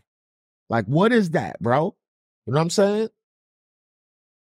My other one, everybody knows Aleister Crowley, Mm-hmm. but everybody don't know Whoopi Goldberg. But ironically, for some reason, she's in the movie like this, with her hands like this, and he has a famous picture doing the same thing. So I put his hat on her head, and then like this. I sold so many of those, bro. Those shirts, that design saved my life so many times. Take care of my baby and all that. You heard? I've sold that design, licensed it to one of my homies that was big in crypto, $10,000, brother. Paid long time ago. You heard? So that's my spiritual technology. My spiritual technology exists without me actually having to be there. And that's what I'm doing, with all due respect. Let me finish. That's what I'm doing with my designs, is that my model in this respect is that, what if I was the one that made up McDonald's? And I made it up. I made up the menu. I made it up, and it's delicious to people, right? But I don't have the resources to facilitate the billions of burgers that is going to be sold the next day all over the world. So I licensed the M's. I licensed this menu, and I don't care where you go get the whatchamacallits from. As a matter of fact, I'm going to do the commercials, and then y'all just buy all of the equipment from here. All you got to do is get the building, and I got everything else. So now McDonald's don't have to sell burgers no more. They just sell the joint, and then y'all buy the salt, everything from me. That's it. So this is what I'm like with my designs. That's how powerful my designs are. I want to be like, to me, I'm very impressed by the Supreme, the model. Them and Ralph Lauren are very similar to me in that they're both resellable. You can walk out of it. It might depreciate if you wear it or whatever, but some items don't depreciate. Some items are with value added onto it. And if you're going to wear a garment, right, you would want to wear a garment that, if anything happened, I'm from Brooklyn. Brooklyn niggas is notorious for like, nigga, you want this sweater? You like this sweater? Here, I'll sell it to you, nigga. I got 3, 4, 7 of these shits in the crib. For real. Here. You feel me? Like that. So I'm like, my spiritual technology is retail. I need the circuitry. I promise you. I require it to stay in the free cipher and to maintain my level of civility. You know what I'm saying? I gotta be fat God cannot be hungry. Yeah. You feel me? It's not a good look. In the design aspect, it's something that we actually see in the world a lot, I feel like, but we don't notice, right? These things that invoke these multiple senses on different layers for different reasons, we don't know why, right? Really good art makes you feel something, whether you know why or not. Right? It just makes you feel, and that connection becomes the metric for value of why I want that art, right? And so what I hear when you create That's one thing though. There's some garbage art, King, but you know there's layers to it. It's the equity of the artist and their depending on which art world you're in. Because if we was to do 100 of the world's top artists, we would know none of the first 70. Yeah, but those are businesses and cultures built into that in ways that people, but I'm just speaking generally of just art, period, right? Like, man feels something about what he sees, and then that's art. So it's like you can't tell somebody what art is and what's not if a person feels a way about it. If Right. art makes you feel nothing, and maybe that could be the art itself. It's that you look at something and you stop feeling anything. It's not. Right? But good art is catharsis. It should make you feel discomfort. Yeah. or Most something. art makes you think, it makes you feel, it taps into emotional chords because they're symbols. But with the juxtaposition, these are like, you know, art flowing in one direction and then it goes to the other. And it's like two opposing forces in one. And you probably can never settle into the why. Right? And that becomes such a powerful thing because the art of living is feeling. Yeah. Right? The experiences that we have are to feel. So art becomes this experience. You can look at it a billion times and you get an experience each and every time. Yeah. And that's why art will always be valuable. And if most people can figure out how to create, I'm a juxtaposition myself, right? I started off, you know, stacking these different elements together that normally are not seen. Right. And so then I create a value because there's a feeling attached to that. Like, oh, we don't get to see it like this. But when you can, it's easy to maintain that when you're being true. Right. You know what I'm saying? And it's being real. Like for me, when I hear you creating something, it's not just for the point of polarization. It's the discovery that you want, you know, to live forever. Right. And it's discovery of I felt something in the thought and I'm going to create the thought and that thought then evokes something in others. Whether it's forbidden, whether it's sacred, whether I should or whether I shouldn't, it's not really the factor of the why, or maybe it is. But either way, that creates the value. Right. And I think more people in their creation of their arts have to create things that have meaning. And the world is losing its design, is losing its color, is losing the art of things because everybody's going into imitation. That worked. It'll work for me. Right. And so we get a billion copies and no originals. And so getting back to the world of the originals, you know, I was always taught we are the original man. Right. So if I go back to that core of who I am, I need to do things original. I don't feel like I'm living. Even if you give me something, I need to make it mine in some sort of way before I use it. Right? Otherwise, I'm using yours. That's why I use a juxtaposition to make what is prevalent and people take for granted in their face all the time. Mm-hmm. I make it my vision of it and I put it in my purview of how I see it. Like every time I see the leader of North Korea, Mm-hmm. I just think of how like it's like a parody on like he want all the smoke. Yeah. That's all I did. Like Yeah, that's a fact. I made a design Yeah. for him called the and I always use a third force, you heard, which could be a key phrase. So I used Stevie Wonder, Rocket Love. Mm. You got the song Rocket Love. So I'm like, North Korea homie, he loved them rockets. He had parades, showed the people what rockets he got, and he always threatening people. Yeah. So if y'all play with me, I'm gonna press the button. Yeah. You know what I'm saying? So I got hundreds of these, bro. Like so many of them, it's ridiculous. You know what I'm saying? It's funny because I think we get to see more of that as people play with AI to create these just wild thoughts in their mind. Yeah. Right. But you know what? I've tried it with AI. Like I seen this picture years ago before AI even came out. I mean, the for domestic, I mean, you know, regular use, right? Uh-huh. Because I'm sure it's been out for years. So it was a picture of a dude jumping out of a fighter plane into, like parachuting into the sky full of killer sharks, Mm-hmm. right? So I had used the image for an event I did in Chicago, and I had put in the like, you know, like the little blurb out of the mouth of the soldier saying to the other one, "Don't get scared now, nigga," like that, right? So when the AI thing came out, I went to the Mid-Journey, right? And I learned about prompting, bro. Yeah.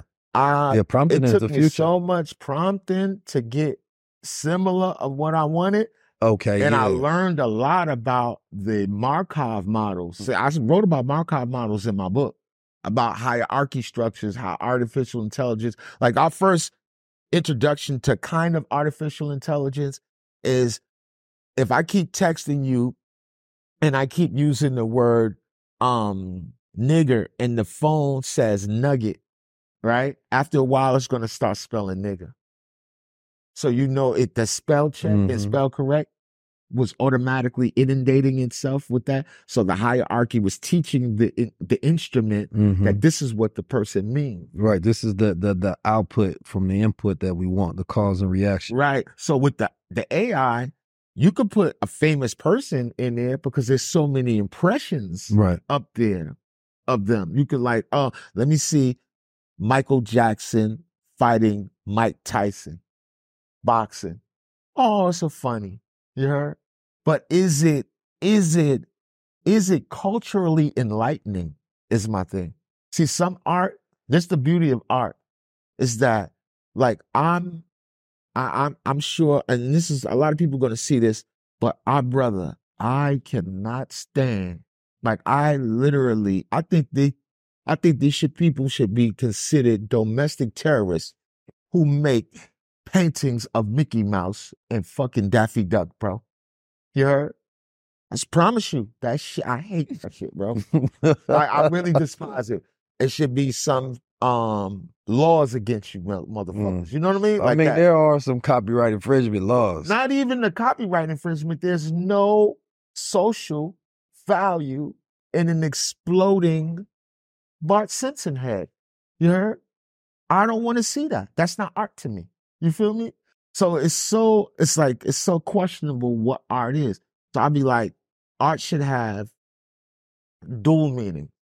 On one face, it should say something, but then on the other, it should say something else. But every time you put rules on art, the art is going against those rules, which is why art can never truly be defined by, societal standard, right? Because everybody has a different experience on what evokes an emotion from them. So the moment that you say art needs 2 layers, then people are going to only create art with 1 layer just to be counter what the standard is, which then becomes a new art.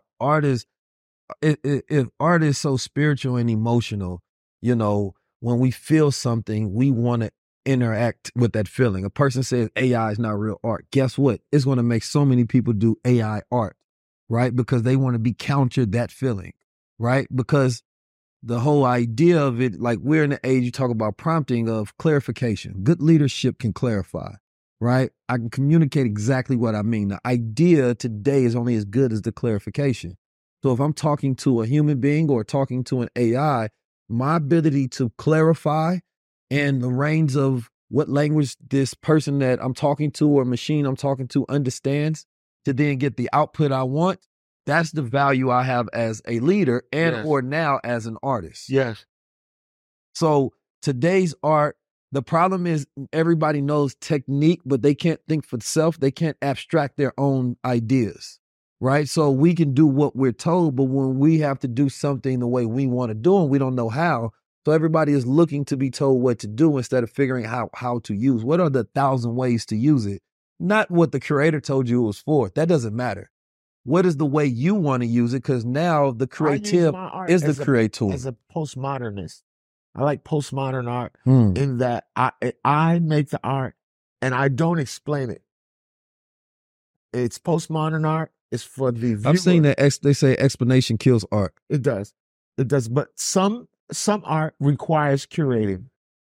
Some art requires curating, especially when you're in the company of the intelligentsia and the people who are philanthropic, who know that the financial value attributed to the art is another aspect of the art in itself. You know what I'm saying? Because anybody can do a lot of them paintings, bro. Them paintings, like literally, you don't have to, like, oh God, when people start crying about AI, it be non-artists crying about it. Right. People that never painted nothing in their entire life are worrying about other people.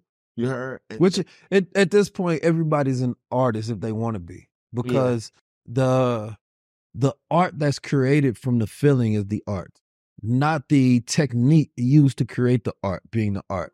But what's valued today with a lot of artists, hey, I'm a graphic designer and I have these skills to utilize Adobe. So therefore, this ability to create this art should be cherished versus the art being created itself being cherished. Yeah. And today, people are like, nah, I had to pay you to get my idea out because I didn't have your skill to be able to utilize this medium to get the idea out, which you consider to be the art. But the value wasn't your ability to produce it. It was in the time before there were new tools. But now the value is the idea creation itself. Yeah. So the end result.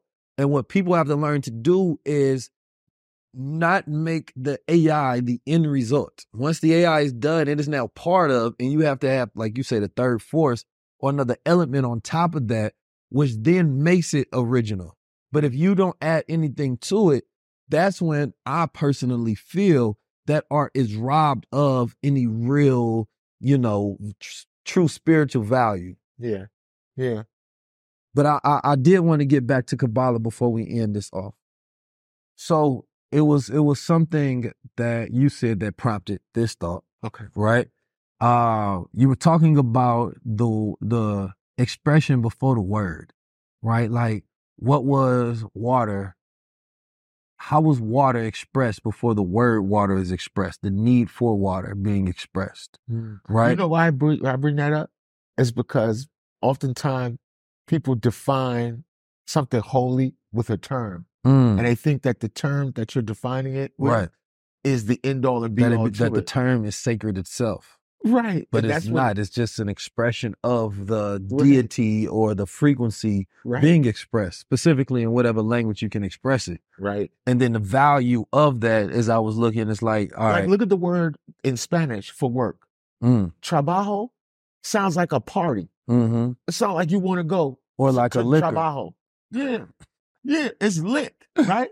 But work sound like slavery. Yeah. You likes work. But that's another work thing. Sound like is that shit you got to do all day. Our connotation to things, right, is how we regard the value of them. Yeah. You know what I'm saying? Because work is just exertion of energy. Everything requires work. But when we think about work in connotation to having to do things that you're demanded to do to live on this planet, it's way more than the word work. It's the systems behind work that we connect a feeling to. Yeah. You know what I mean? Which gets me to my point. Like, you got a number, right, which is one frequency turned into a letter, which then turned into a word, which can house a meaning, right, which can house a variety of ideas. Then it becomes a phrase. Like, right? for instance, the first word in the Bible. I want to get to the. The first word in the Bible equals a number. Yeah. And go ahead. No, I'm sorry, King. I'm good. No, you know what they always say? I interrupt people, so I'm sure they gonna be happy I'm getting my medicine today. You feel me? No, so it go from number to letter to word to phrase to verse, right? To paragraph to page to chapter to text to book, and then to movie, and movie into song. To beginning to end. And each one of these house a level of energy in each one, right? The ability for, man to be able to take a word and say, here's the energy. And I can say one word to you and it can have meaning. I can give you a phrase that can unlock you. I can give you a book that can change your reality forever. I can show you a movie, which are moving words and text and ideas and symbols.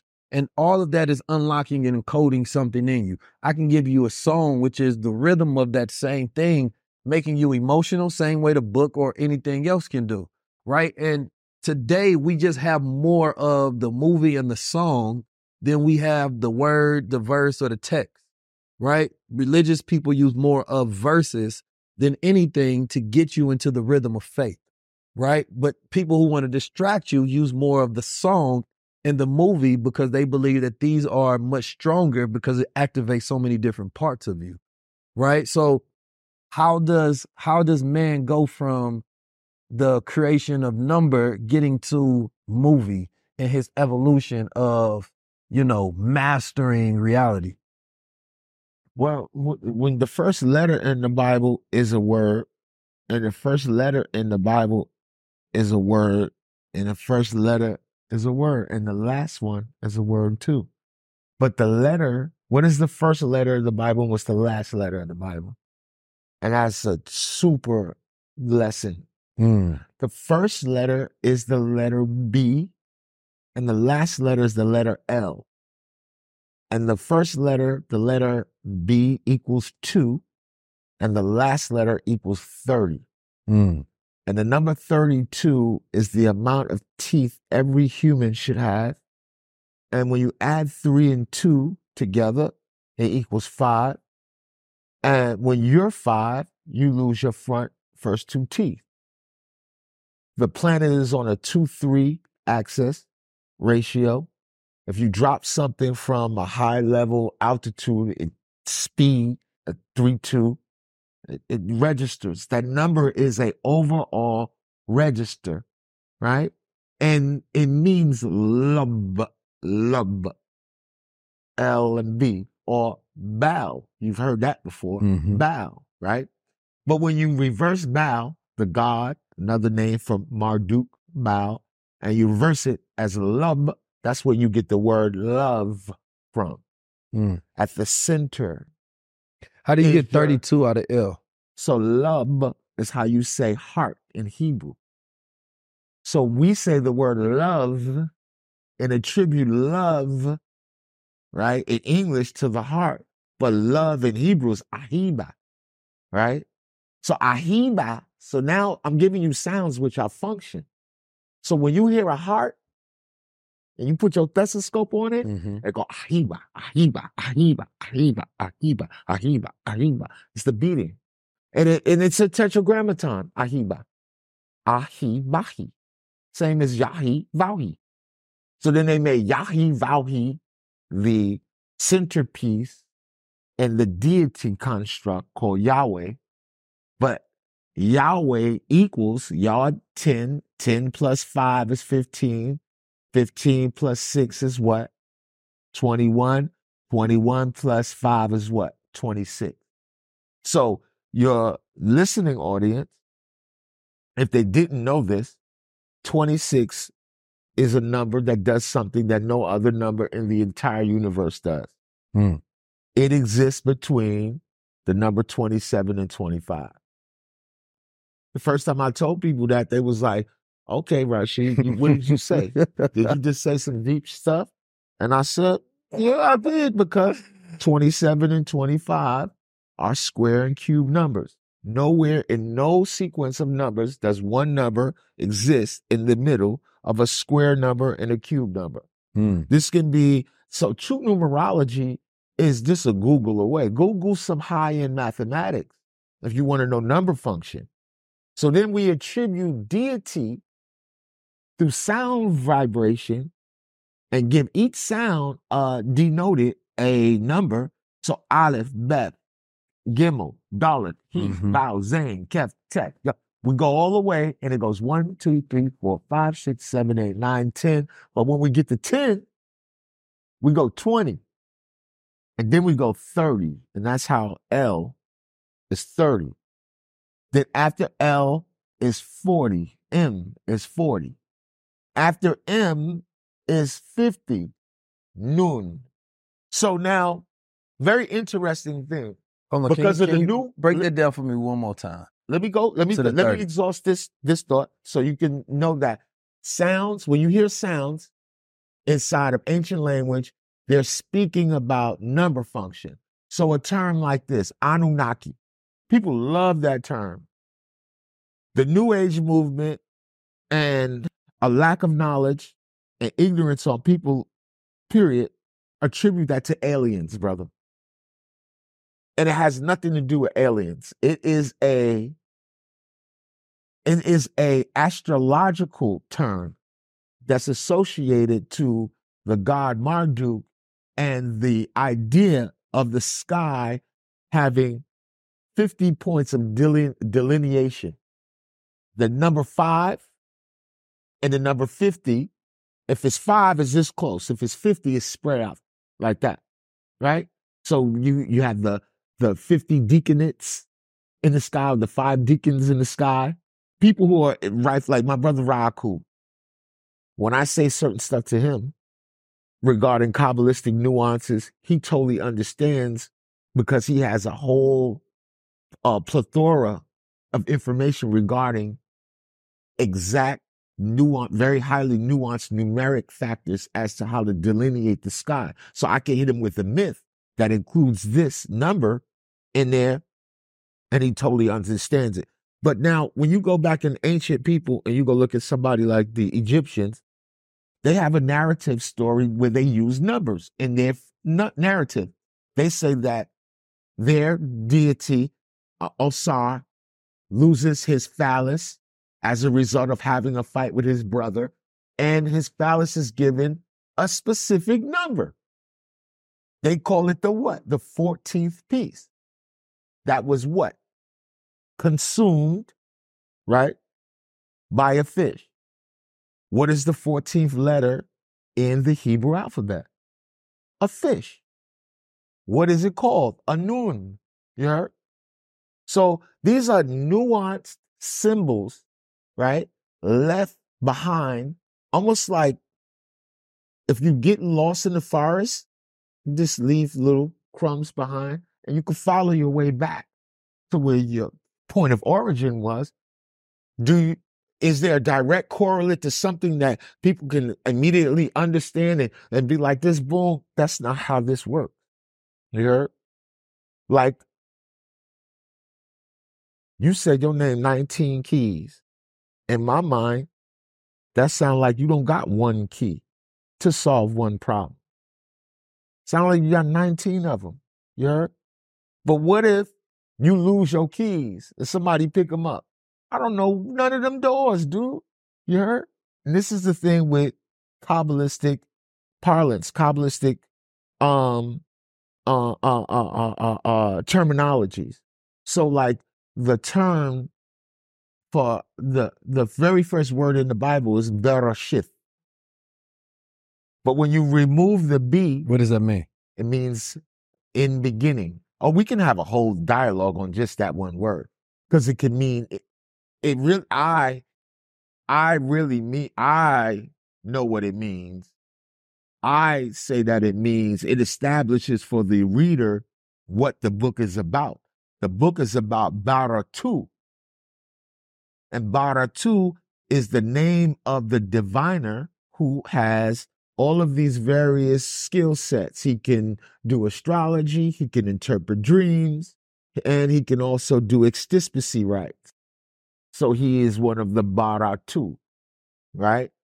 And the Barashith, in beginning, it says, in beginning, God created.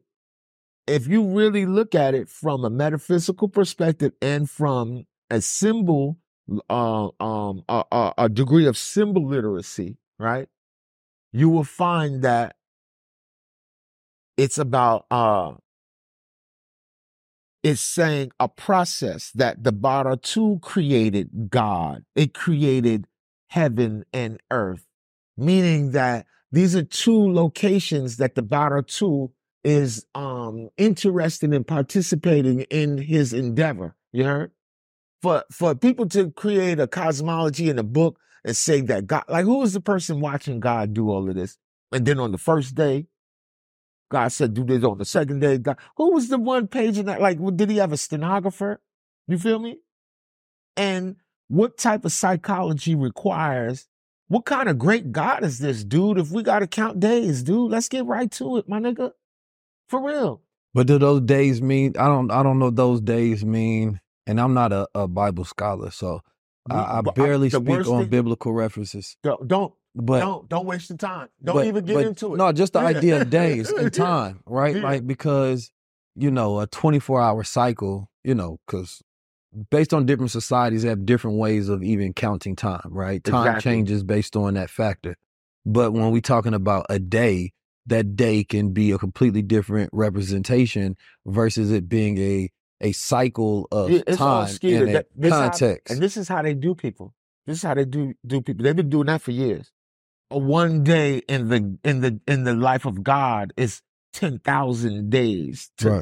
In the life of man is 10,000 days. Because then if you add an S to say, okay, on day one or on the first days, right, then it could mean in the many days of the beginning of the cycle as it flows. That's why I can't stand that whole thing with the religious thing.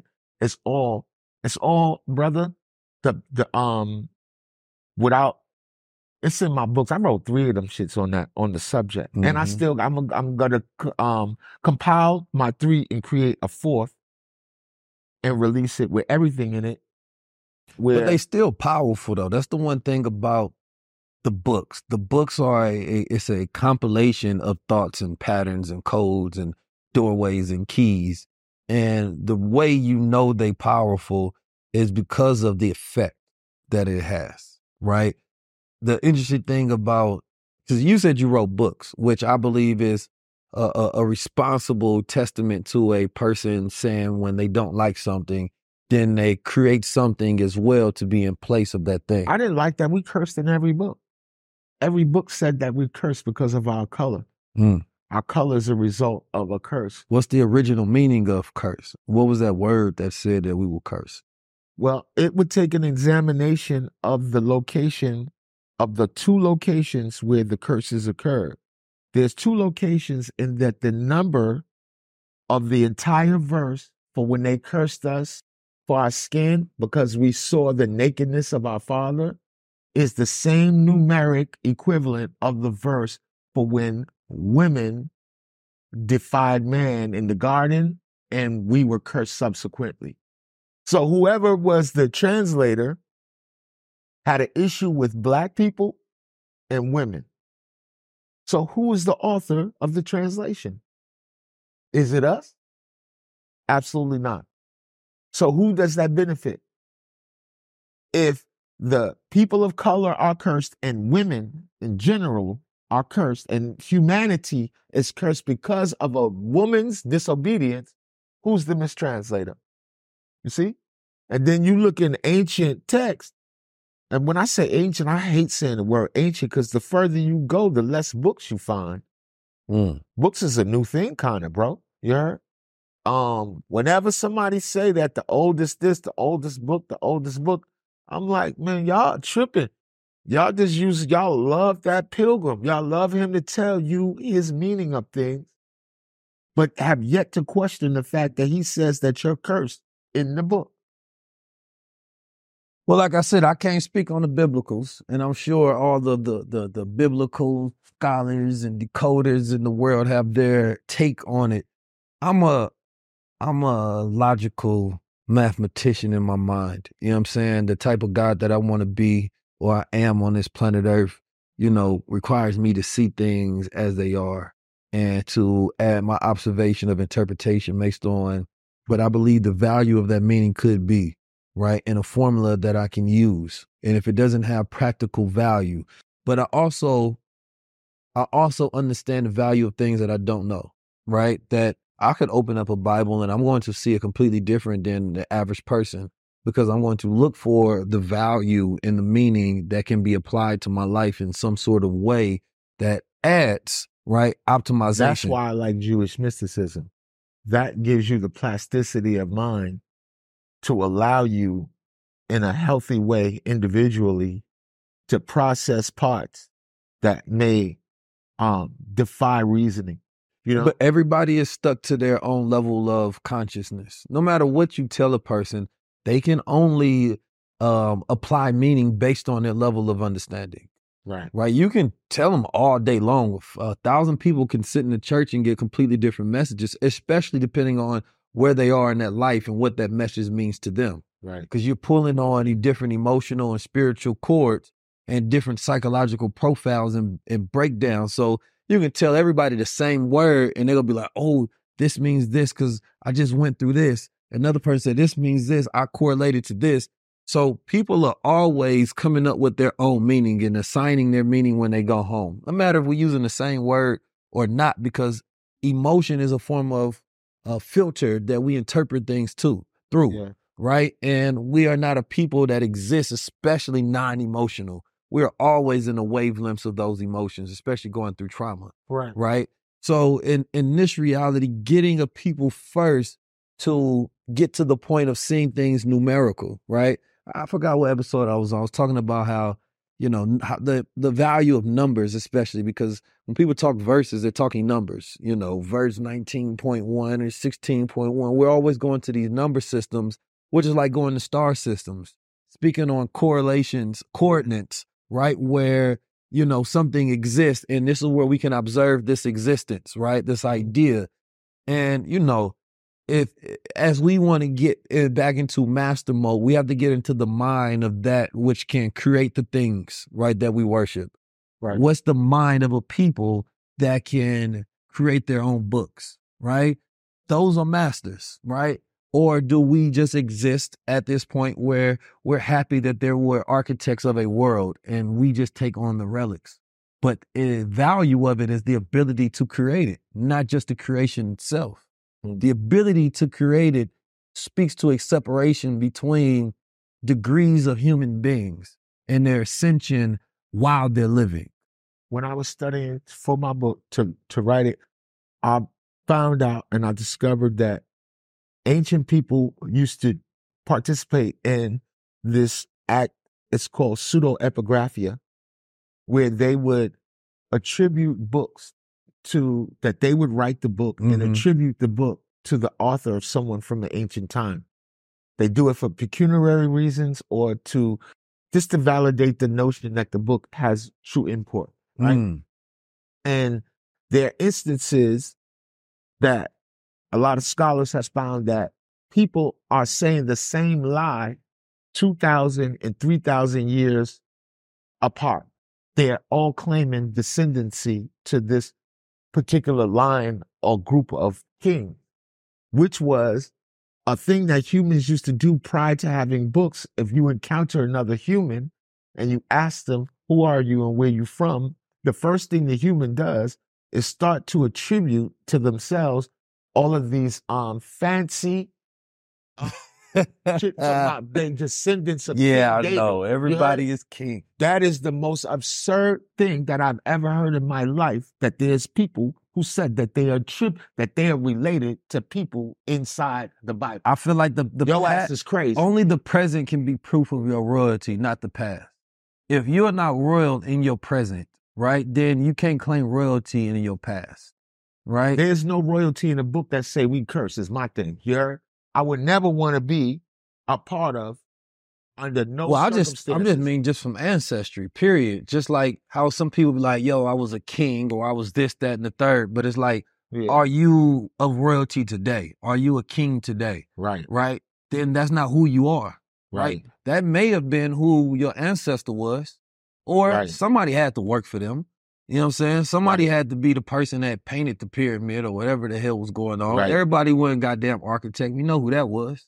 Right. So the fact that we need human beings got so insecure that we need to be royal in the past to make us feel like we're somebody in the present versus being royal in the present, which don't matter what I was in the past. Yeah. You know what I mean? I don't care if my ancestors were shoe scrubbers.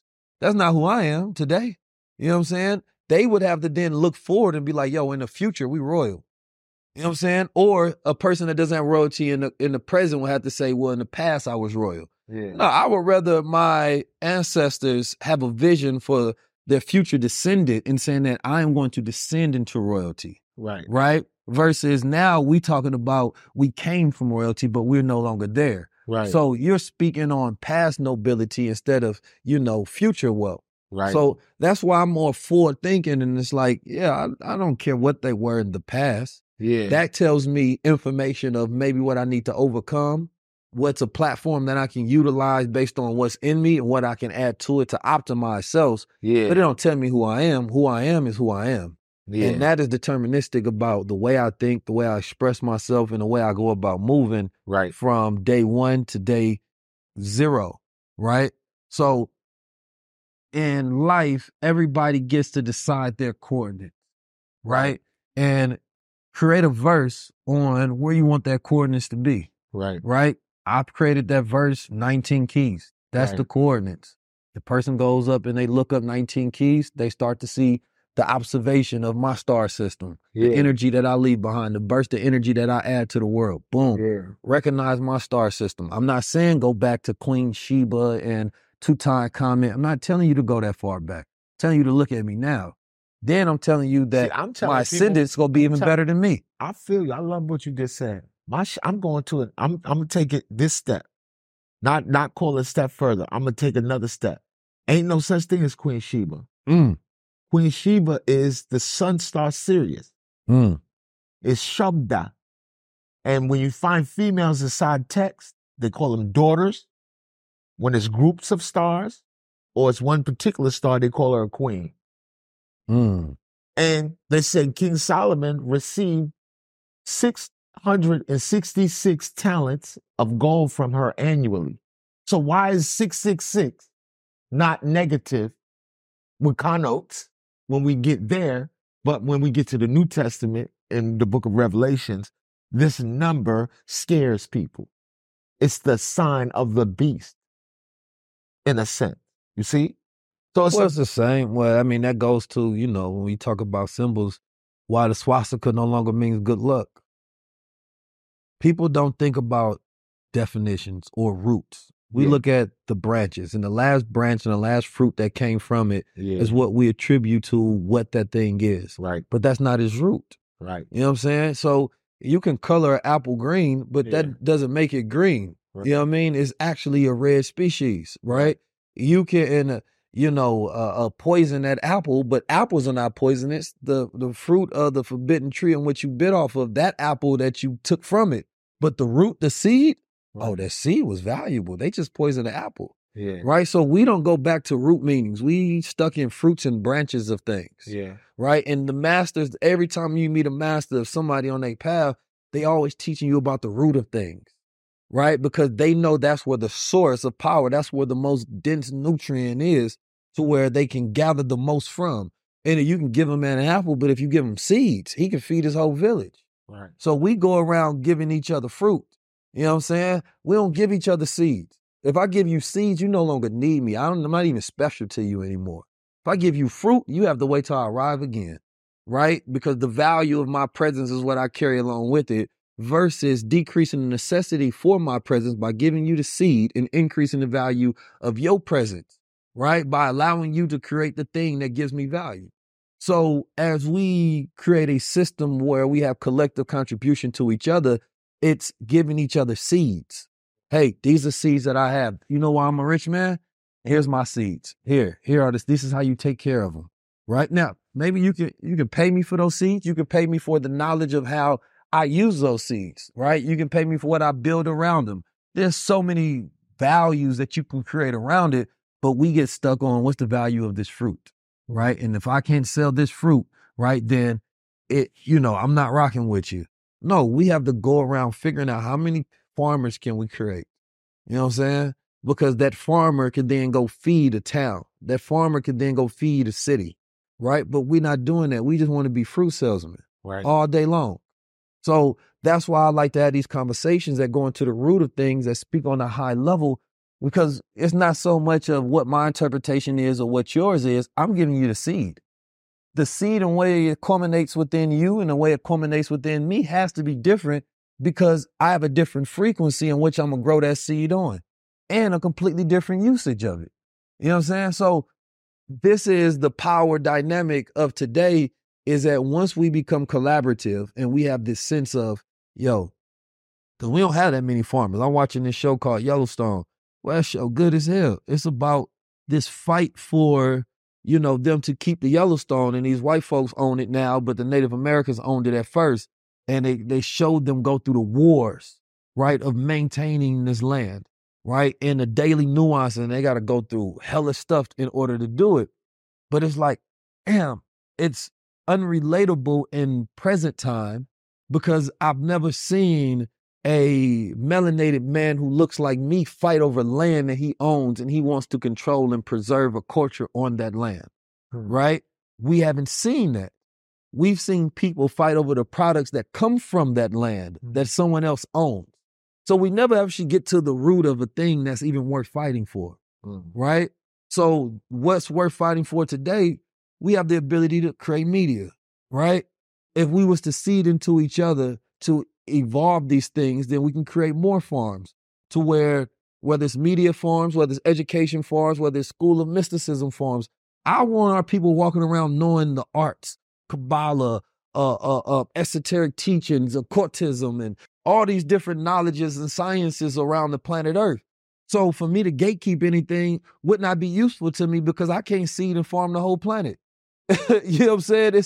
I got to unionize this thing. you get the attention to when people grab and hear this information and be like, the way A.A. Rashid spoke, oh man, I gotta tap in with him. I need his books, I need the sources of information, I need to hire him for design and collaboration. Now you get to go see the whole nother part of the planet that I don't touch or tap in. And that goes to the root of thinking, and I got this from Minister Farrakhan. He always talks about how, the sun, right, shines where the sun can reach. And outside the reach of that sun is what the rest of the stars' value is. Because there will always be areas of darkness, right? But if you can be a carrier of light into your zone, if you carry that word, that verse, that text, right, that book or that movie you make or that song you make, right, or that product you make, all of those things are carriers of light. But we create darkness and then we spread darkness around each other, right? And so everything that we consume for each other starts to consume us. It's not good. And mostly because we're not even the root producers of that consumption. We're managers of it. So as we become better stewards, managers, farmers, right, mathematicians, the math is teaching us how to create the word because the word is creating on the numbers. So we know how to apply the meaning in the science versus just how to use what's created. Then we become the farmers, like, Honorable Elijah Muhammad said, I started off as a farmer. Who knew I would be a world-class scientist? But the science of the farming, right, teaches you how to do everything else. How do we go about rites of passage for these young men? When a person comes to you with a problem, what's the system of how to deal with them? Not, I got an idea. What's the system, which is the culture? What we fight against the most? The system. We always complain about the system, right? So now the system is, hey, master teachers, thinkers, philosophers, psychologists, and not even just of melanated origins, because we learn from different spectrums. Only Black people are beholden to the scarcity mindset. When we see a white man interview a Black man, we happy that he giving them that platform. We think nothing of in the way that he uses it, but we become slave masters to each other. Oh, you can't use it like that. You can't do that. You can't do this. And it's like, whoa. You giving me rules that you don't even follow. Right? You creating codes of enforcement and can't even tell me what the value of it is in the trickle effect of me being empowered to help the collective. So going back to the root of everything that we do, if we have to do it with consequence and we have to do it with meaning and we have to prompt ourselves into a better existence. Peace, family. If you want to see us at the highest level, if you want to see us at the top of the podcast charts, this is the way you can help, not just with your views and your attention. First of all, I want to thank you for being here, listening, watching, sharing, but we also need you to comment. This is how support looks like. I need you to comment the best thing you liked about the episode or the worst thing. It's up to you, whatever you would like to share. Then I need you to go and put in them 5 stars. Go to Apple's, go to Spotify's, go everywhere, and I need to see them testimonials, and I need you to go on Apple and Spotify and download and subscribe. The more downloads we get, the better we are able to do in business, and the more we can grow this high-level media. Again, I want to thank you all for support. At Parker, our purpose is simple. We want to make the world a better place by working more efficiently, by using more sustainable practices, by developing better technologies. We keep moving forward. With each new idea, innovation, and partnership, we're one step closer to fulfilling our purpose every single day. To find out more, visit parker.com/purpose. Parker, engineering your success. Everybody in your crew identifies as either Big Mac Burger, McNuggets, or McCrispy Sandwich. But you're the Filet-O-Fish Sandwich all day. That crispy fish, that savory tartar sauce, that melty cheese, that pillowy bun. Yeah, you get it. Every time. And if you love the Filet-O-Fish, right now you can catch 2 of the classics you love for just $6. Limited time only. Price and participation may vary. Cannot be combined with any other offer. Single item at regular price. Ba-da-ba-ba-ba. Gordon, thank you all for tapping in. If you want to book, the booking email is 19keys@19keys.com. Tap in. Now I got a last question for you. Talking with my brother, Wall Street Trapper, and he had just left this seminar, and he was telling me about, the arrangement of these 5 values and what they mean to you, specifically have, it can correlate to how you optimize yourself and become successful. So, and you tell me in what order these have meaning to you. Expansion, adoration, contribution, importance, assurance. Adoration, assurance, first two. And I say so because adoration is so very rare. And as my brother Oba always speak about, our true religions is based off of reciprocity models and comprehending the honor system. You know what I'm saying?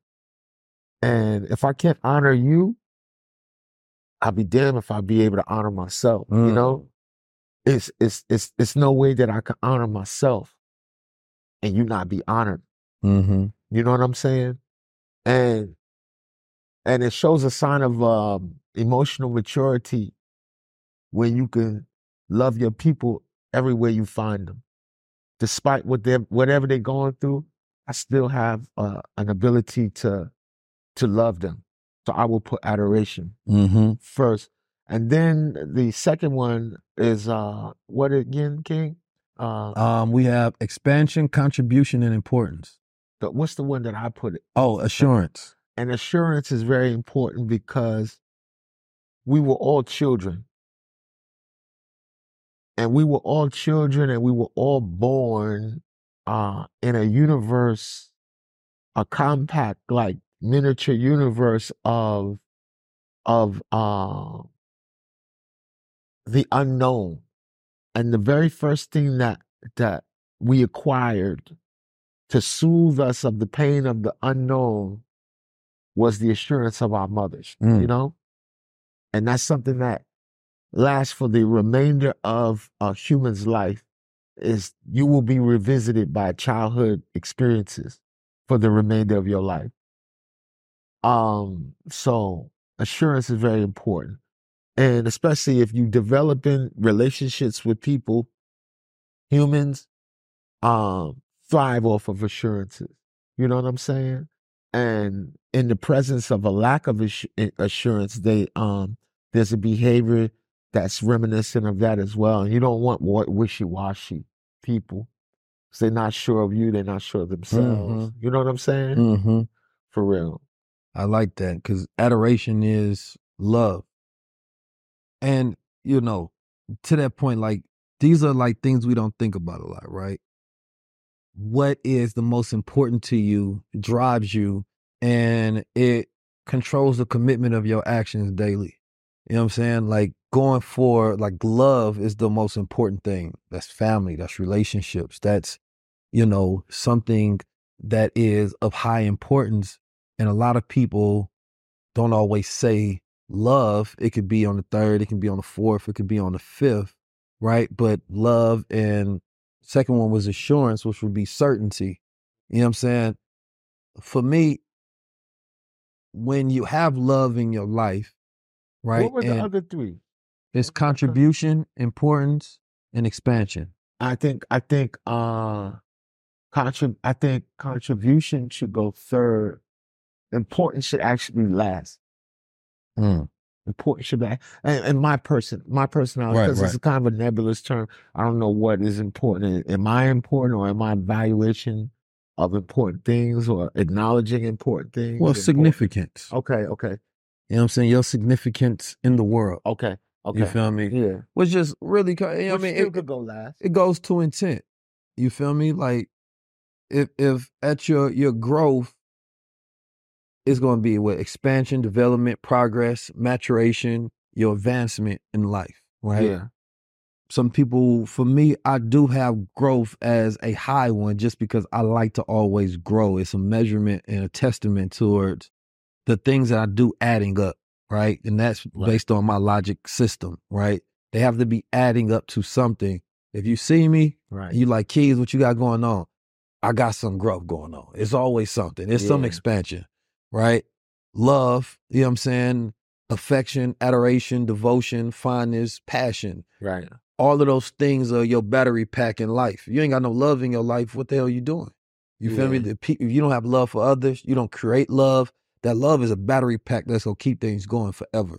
Yeah. As long as there's love there, you solid. And if love is at a high level of importance of growing love in your life, then that love that you have for things grows everything else as well. Yes, sir. Significance, or let's go to contribution, is participation, involvement, philanthropy, input, offering, right? Like, what is that thing that you offer to the world?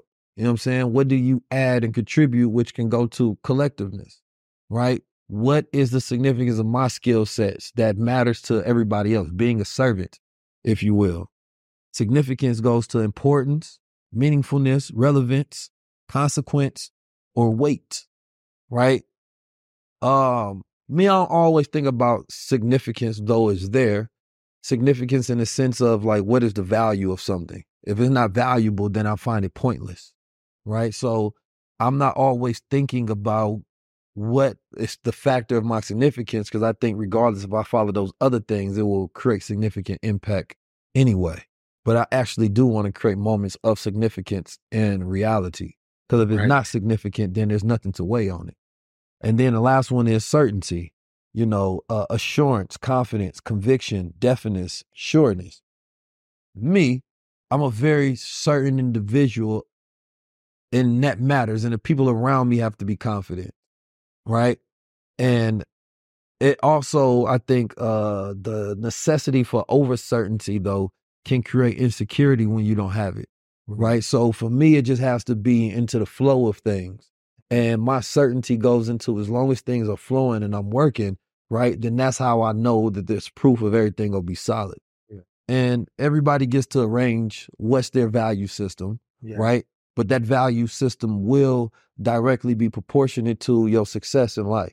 Okay. You know what I'm saying? Whatever you want to optimize on the most. That's right. So love and growth, you know what I mean? Or love, I think, should always be number one. Yeah. You know what I'm saying? Now, as a good person, you feel me? Everybody don't care about love. Right. You feel me? Some people just want the money. I think the best work I ever do always comes out of a love to do it. Mm-hmm. When I do anything ostentatiously, or if I do things to be seen, doesn't oftentimes come out the way that I want it to. I think the universe operates in that way too. It does you like this. If you do real good work without wanting to be seen, then it'll pick the opportune time to celebrate you publicly. But if you always want to get celebrated publicly, you really need the help when nobody's looking, the universe is not going to be there for you. Do you feel within your life, and it's just a personal question to you, that reciprocation has always been granted because you are a person that has given a lot? And do you feel that reciprocation has been granted in your life consistently? Very good question, brother. That's a question. People don't ask people questions like that. And that is a very personal question. And I'll answer it to say that I'm under the impression that what I have to give comes from a thing that I've been bequeathed. Right? And do I feel like I've been, sometimes the reciprocal models, sometimes if I'm dealing with a mindset that does not benefit me sometime, not an external mindset, a mindset of my own, I won't see the reciprocal model. I'll feel like I'm alone. But then here it is. This is when the universe starts reminding me. It'll send me someone who needs a good word. And then the first thing they'll say is, man, I feel alone. And I'll go, you're not alone. You're in a community of trees, plants, books, all type of things, the community of the stars. And then that's where my reciprocal model comes in, that I needed a reminder to remind myself. So as they say, when I speak to you, I speak to myself kind of thing. You know what I mean? But it takes people a minute. I think the African-American male suffers the most, not from anything else, but from a lack of appreciation. That is our biggest killer, brother.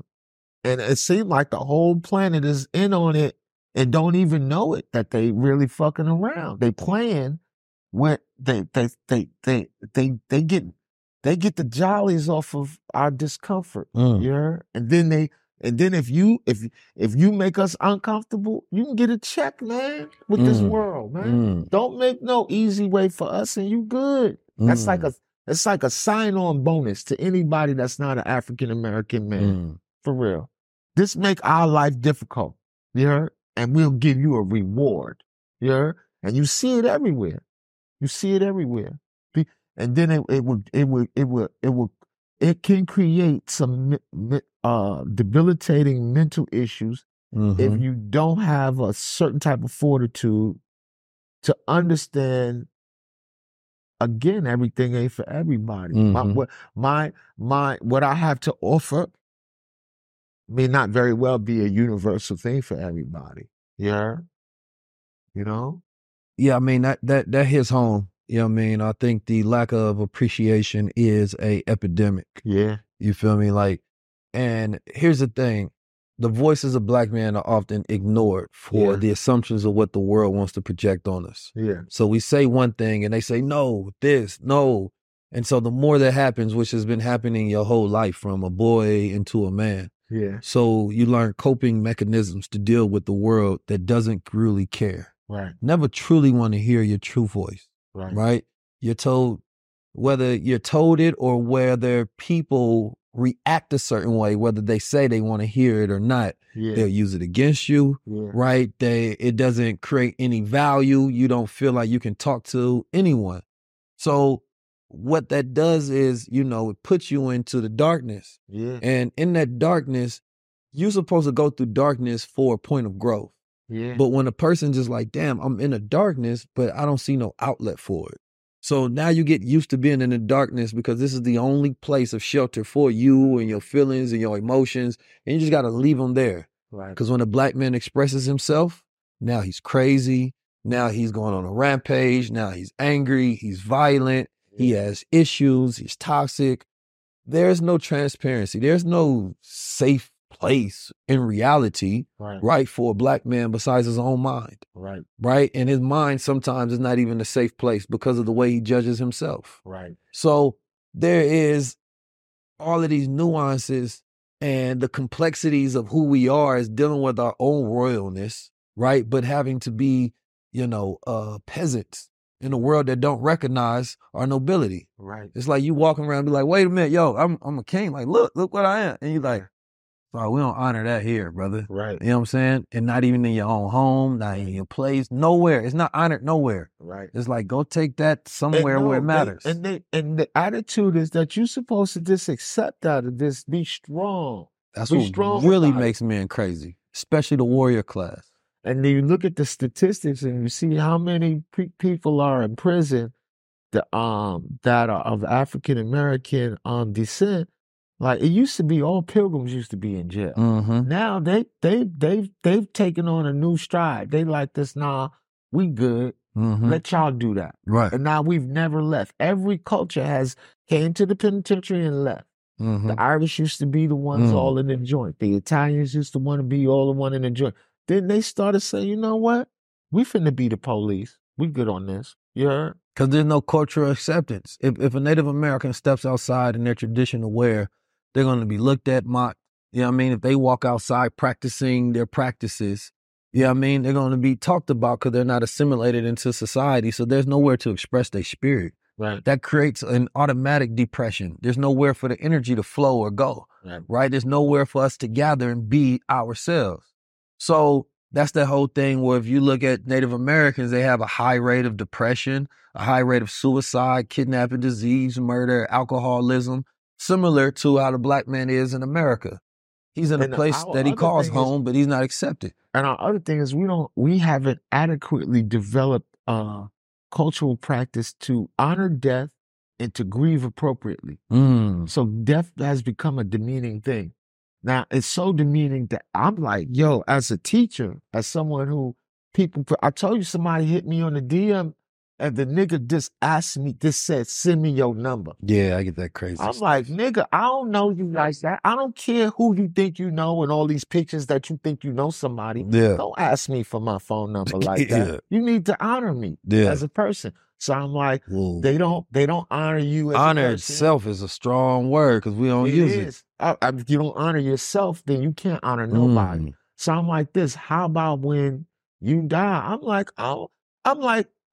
sometimes I'm thinking like, I'd rather die or nobody than to die with these niggas playing with me on the internet. Acting like we was mad cool. Yeah. Like, I be seeing that, oh, Lord, don't die as no conscious person. Oh, man, nah. Nigga, This they is why... like this. Yo, they gonna play with you. Yeah. You feel me? You gotta attributing shit to you that you didn't even know. Right. You know what I'm saying? That's why you have to expand beyond the image that people want to box you in. Because it's literally like taking your spirit and putting it in a small box. But while you living, you say, I'm living enormous. I'm supposed to die enormous. But they like, nope. Here, this is who you are. You know what I mean? Stop saying you all of this and you all of that. This is who you are. And then you live off a system that can't even measure your true value. Right. Because this system, if you don't have the money, then you don't have the value. If you don't have these things, and you may not even want those things. Right? So it's like, I don't even want those things. And unless I get the things that society says are the measure of why people should treat me with honor, then I'm not treated that way. But if I get those things, I'll go against myself, and therefore I'm depressed. Therefore, I'm doing things that I don't want to do. And then you're not going to be honored to yourself. So it's a lose-lose system. So you have to create your own world. And in that world, you have to be honored by and teach people how to honor you, or do not accept them within that world. Teach. And what I've been, because it got to a point where, which is usually a man's home. Right. And it got to a point where I was like, I don't even want to talk like this about this because the shit, it sounds like I'm complaining. Right. So I said, what do you do in this instance if you don't feel honored, right? You don't feel honored, you don't feel respected, the reciprocity models is not there, then you know what you got to do? You got to honor yourself higher than you ever did before, beyond any, and then you can enamor yourself with the feeling of, I have this total presence now that I don't need you to honor me. My presence, I'm so present. No, I'm talking about on this level where I'm so present now, right? That I'm back to my what I'm here for and why you even know me. Got to build your own statues. Yeah. I'm here now to help facilitate you. Being that you don't know how to do it for me, let me just do it for myself and then enamor you with the ability to perhaps do it for yourself and maybe do it for others if you're called upon it. Maybe it wasn't my turn for you to honor. Right. You know what I'm saying? And then when you build that thing up, like when you build your own statues to honor thyself, right? People later on will honor you. Yeah. Right? They don't know how people of time felt. They could have thought you was egotistical and tyrannical. Right. But when we look at and we see statues of men that are remembered for things that they built, we honor them. We study that. We give, reverence to it. It's oh, you must have been important. You must have been this person. Some people are smart enough to know that, honor doesn't always have to happen just in your lifetime. It can happen 20 generations later when they find out who you are, because you was the only one that survived throughout time to be honored of your people. So it's like you have to build your own statues, and that can go into whatever you leave, right? But if you wait for the world to honor you, you may never get that honor. Right. You know what I'm saying? You may never be remembered. So you have to create your own systems, and you have to create a strategy in the world that is not yours yet, right? In a time where the world is yours, they may dig up the memories of a Rashid or a 19 Keys and be like, whoa, these must have been the giants of their time, right? But in your time, you may be in the midst of, the internet and the noise throughout the world, and they may be comparing you to somebody who's not even honorable. They may be comparing you to somebody who, when the AI starts to be like, bro, y'all so messed up. Y'all don't even know how to honor the most intelligent or the wise ones in y'all society. What y'all honor is the most popular ones. So you honor people just because they honored, not because they're honorable. But you know what the AI models are doing now is they are feeding the human whatever, it starts picking up your nuances and You know how they say, oh, would you like to share your activity across other boards and other, and other apps, right? The model starts picking up not only the fact that you're bugging, but your friends are bugging. And that it starts intimating, like understanding in the way that, oh, this is the time period where y'all start arguing. You heard? We approaching the holiday season. Y'all ain't farmers. Y'all ain't got no food. You heard? Y'all forgot all of that shit y'all was doing in the summer. You finna get sick. So let me start inundating you with that stuff that keeps you focused. So then you could be in a social interaction relationship with somebody and they'll send you a link to something that has nothing to do with you and them. And it is the most disrespectful and passive aggressive thing ever. And I used to always be like this, stupid. What do this have to do with us? Well, why are you sending me this? Why does somebody else suffering have why are you attributing that to our interaction? And I know why. It's because you don't have the brain for the internet and you shouldn't be on it. You know what I say? 50% of marriages work out. I'm going to say this, probably get this in every episode. And the phrase is a symbol for the way we look at things. Because normally we hear 50% of marriages end in divorce. So a person is not going to usually send you a couple whose relationship is just thriving and working out. And they say, hey, look, babe, let's optimize and add more of this. Let me show you more of thriving and working out. No, they're going to say, hey, this is why this couple failed. They didn't do this. They didn't do that. Because we don't look at the success, the cures. We don't look at the thing that can improve. We look at the things that's not working. So we're more scholarly on what doesn't work than what does. We know the problem better than the solution. So my whole thing for that is anytime you get that, remember, 50% of marriages work out. It's always the way you look at things. So don't bring things to my perspective if that's not the way you want things to work out. Right. Very good analogy.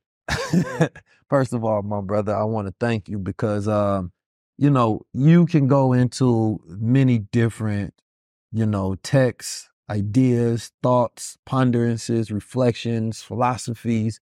You can go into many different things and the average person is not always ready. Well, 90% of the world ain't ready, right? We know that. But for those people that want to tap into different pockets of dimensions of thought, to observe the world like the masters of this world, they can tap in with you, right? Truth is almost illegal today and offensive, especially to a slave. A slave has conditions and rules they must follow.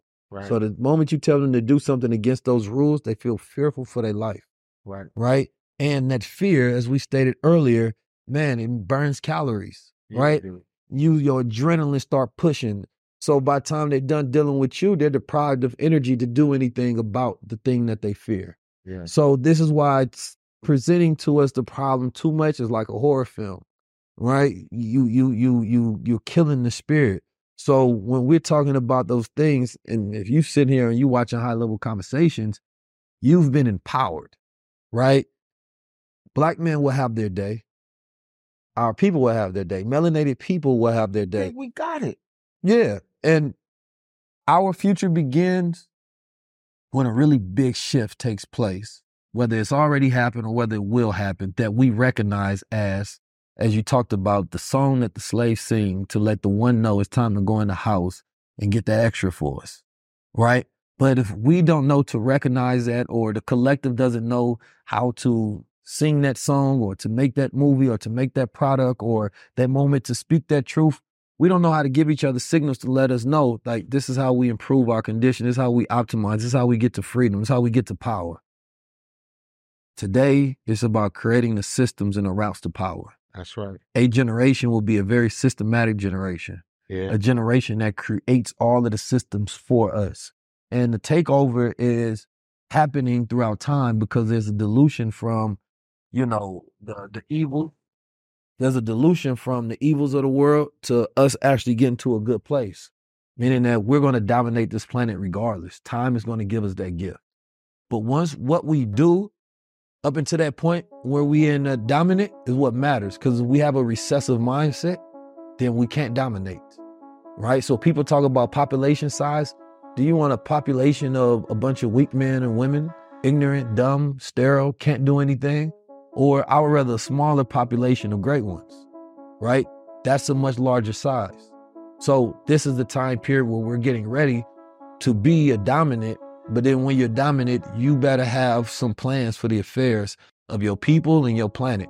Otherwise, you're still going to be left up to the minority to let you know what to do, because they have the authority, because they have the audacity to actually put in the work, to know how to deal with the affair. I can give you all the land in the world, you'll do with it. All right. You can only do what you know.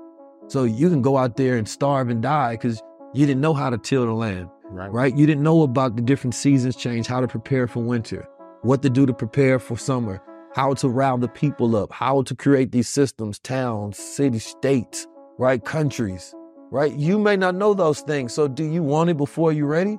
Or do you want to take this time now while you got your head down, right? You really could have your head in the book. You really could be learning and training for that time where you are the heir to the planet. Yeah. So this has been another high-level conversation with the good brother, A.A.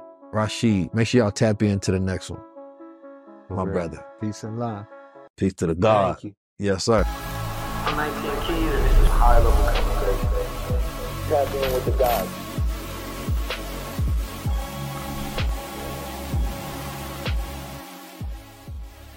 This is from your book. This book, Dog Star Hip Hop. And it's interesting because on this page, it has the words keys and it has 19 on both of them. One of them says, keys are required to secure a doorway or a gate through which one walks. I couldn't believe the word key that we use to describe the utensil through which we open gates or doorways or other reality derives from the biblical Hebrew K-I, Kai. While the English translation of the commission word Kai, when used before nouns as other or another, are used to bridge the gap of space in the mind of those examining the narrative.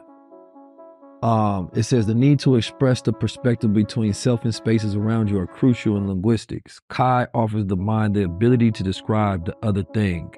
As the word bu, it appears in both the Dogon and Comitian languages to describe the concept of the timeliness. Now, to kind of fast forward, it kind of goes into the letter sound B was present at the time of creation, which you talked about, within this. But then it goes into talking about the numerical value of, it says the time of creation epic in the form of the word bohu, meaning the void from. Then it says the numerical equivalent of bohu is 19, and it is a prime number being only divisible by its own self or the number 1. The symbolic void being within the context of 9 digits as 1 through 9. So, of course, this is definitely in alignment with the way I observe and see 19 keys. Your last line is say you can observe the infinite by observing the finite. Yeah. Right? So, in your observation, what does 19 keys mean? 19 keys. I already told you. The bohu key. 19 keys is 19 doors. 19 keys is 19 doors. A key is nothing without a door. The next play is the doors. Easy. 19 doors is 19 books, brother. It's 19 new books. Yeah? I done gave y'all the keys. I seen your, what they say, the glow up. I met you when crypto first came out. Yeah. You the first person I ever heard say something about it. That looked like me though. Yeah. You feel me? And then I was like, okay. I still didn't get it for a minute. Then I was like, NFTs? Like, shit, NFTs. Then I went to Art Basel. Yeah. Remember? Down there, that digital one. Yeah. Then came back and sold me some NFTs. Paid the rent. Yeah. Paid rents, right? With it. So I seen the evolution. So I see the go-getter.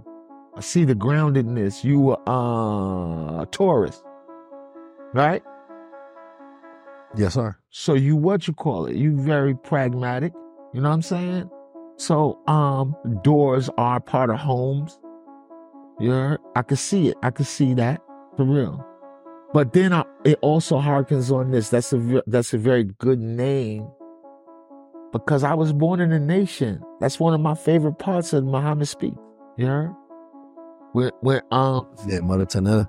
Yeah, when I'm on the number 19. Mm-hmm. Yeah, it was a common thread in the narrative in the newspaper, speaking about how that number threads itself through the Quran and everything else. So, whenever our people use numbers inside of colloquial terms and encapsulated in colloquial vessels like a book, it acts as an act of sorcery. Yeah, so it empowers the book. So the book is now empowered with the number function. You know what I'm saying? So the it ain't no other numbers but 9 numbers. And then it's a recapitulation of them consistently. So that's how I was like, English is not one of them like, why would they make the word key out of the cognate for life? The keys are life, the key of life. We've heard that. Stevie Wonder made a record. Songs in the what? Key of life, right? So that's what I get. I mean, amongst other things, you know what I'm saying? And then there's a verbal language and then there's a visual language. You know what I'm saying? How would that look? You know what I'm saying? For real. All right, so the thing we do with the book is, we allow you to just open it up at a page. Probably read the first verse or paragraph, and then we just explain what that means to each one of us. And which one you want? Yeah, just open up one.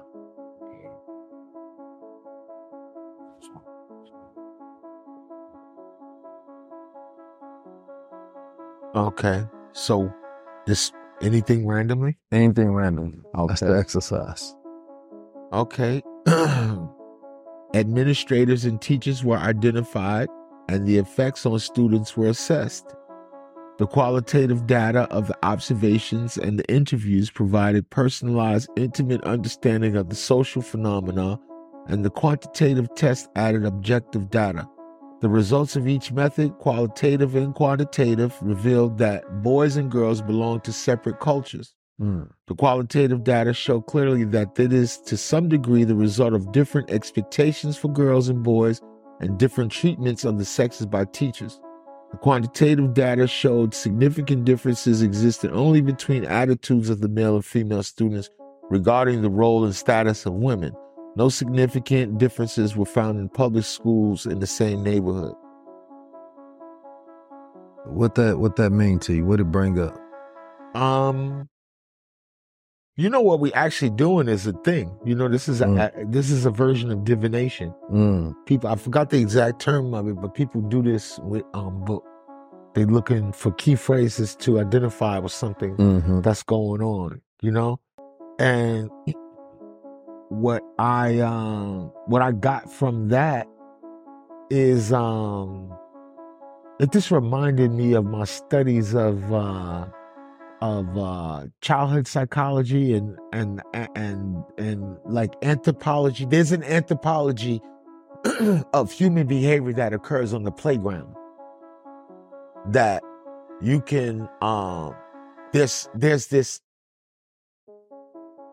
idea in humans' minds that children are the kindest and the nicest people in the world, and they've said that the most violent humans and the most irrational humans are actually like young children. You heard? And you notice when you was a kid out in the playground, that kids, they don't got no filter, bro. They'll go in, they don't care. They just talk crazy to you, talk about your mammy and everything, you know? And they put hands on you, hand, feet, you know what I'm saying? They be bugging. So, yeah. And then it establishes hierarchical structures. You know what I'm saying? For real. Yeah, that's interesting. Because I mean, well, as a child, you don't have context to anything. So I guess that kind of goes into a child can be evil without context, right? Because if you know, you have to know what the effect is.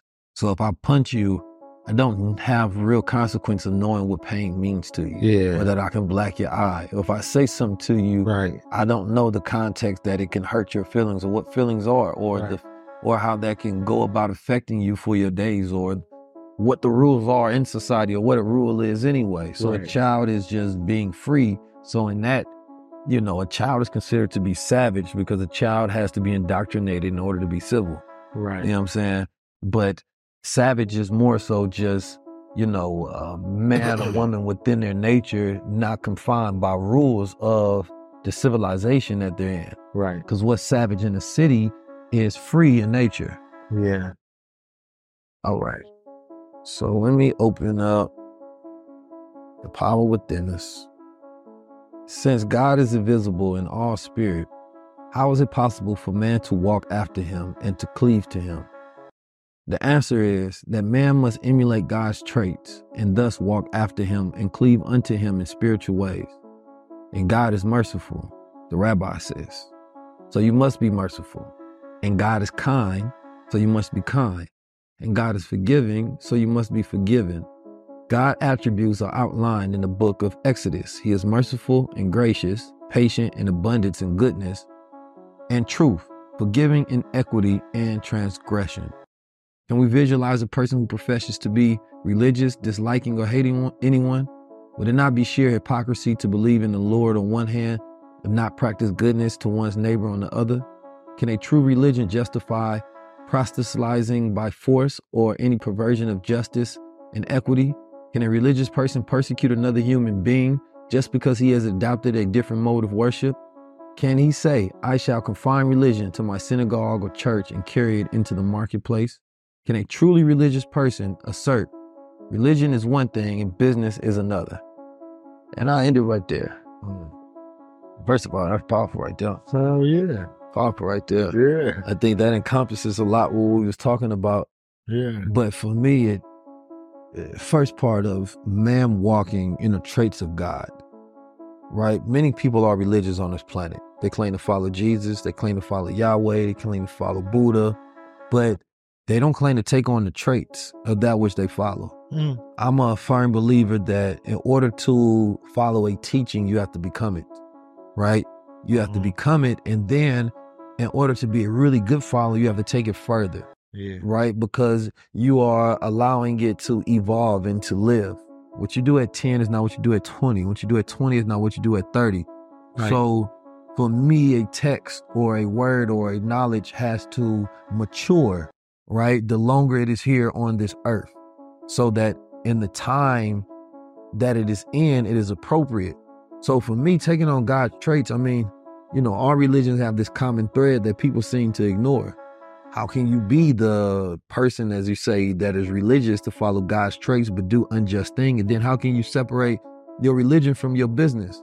So how can we have a Christianized society, but also particularly our cruel capitalists ready to crush competition at any given notice for $1?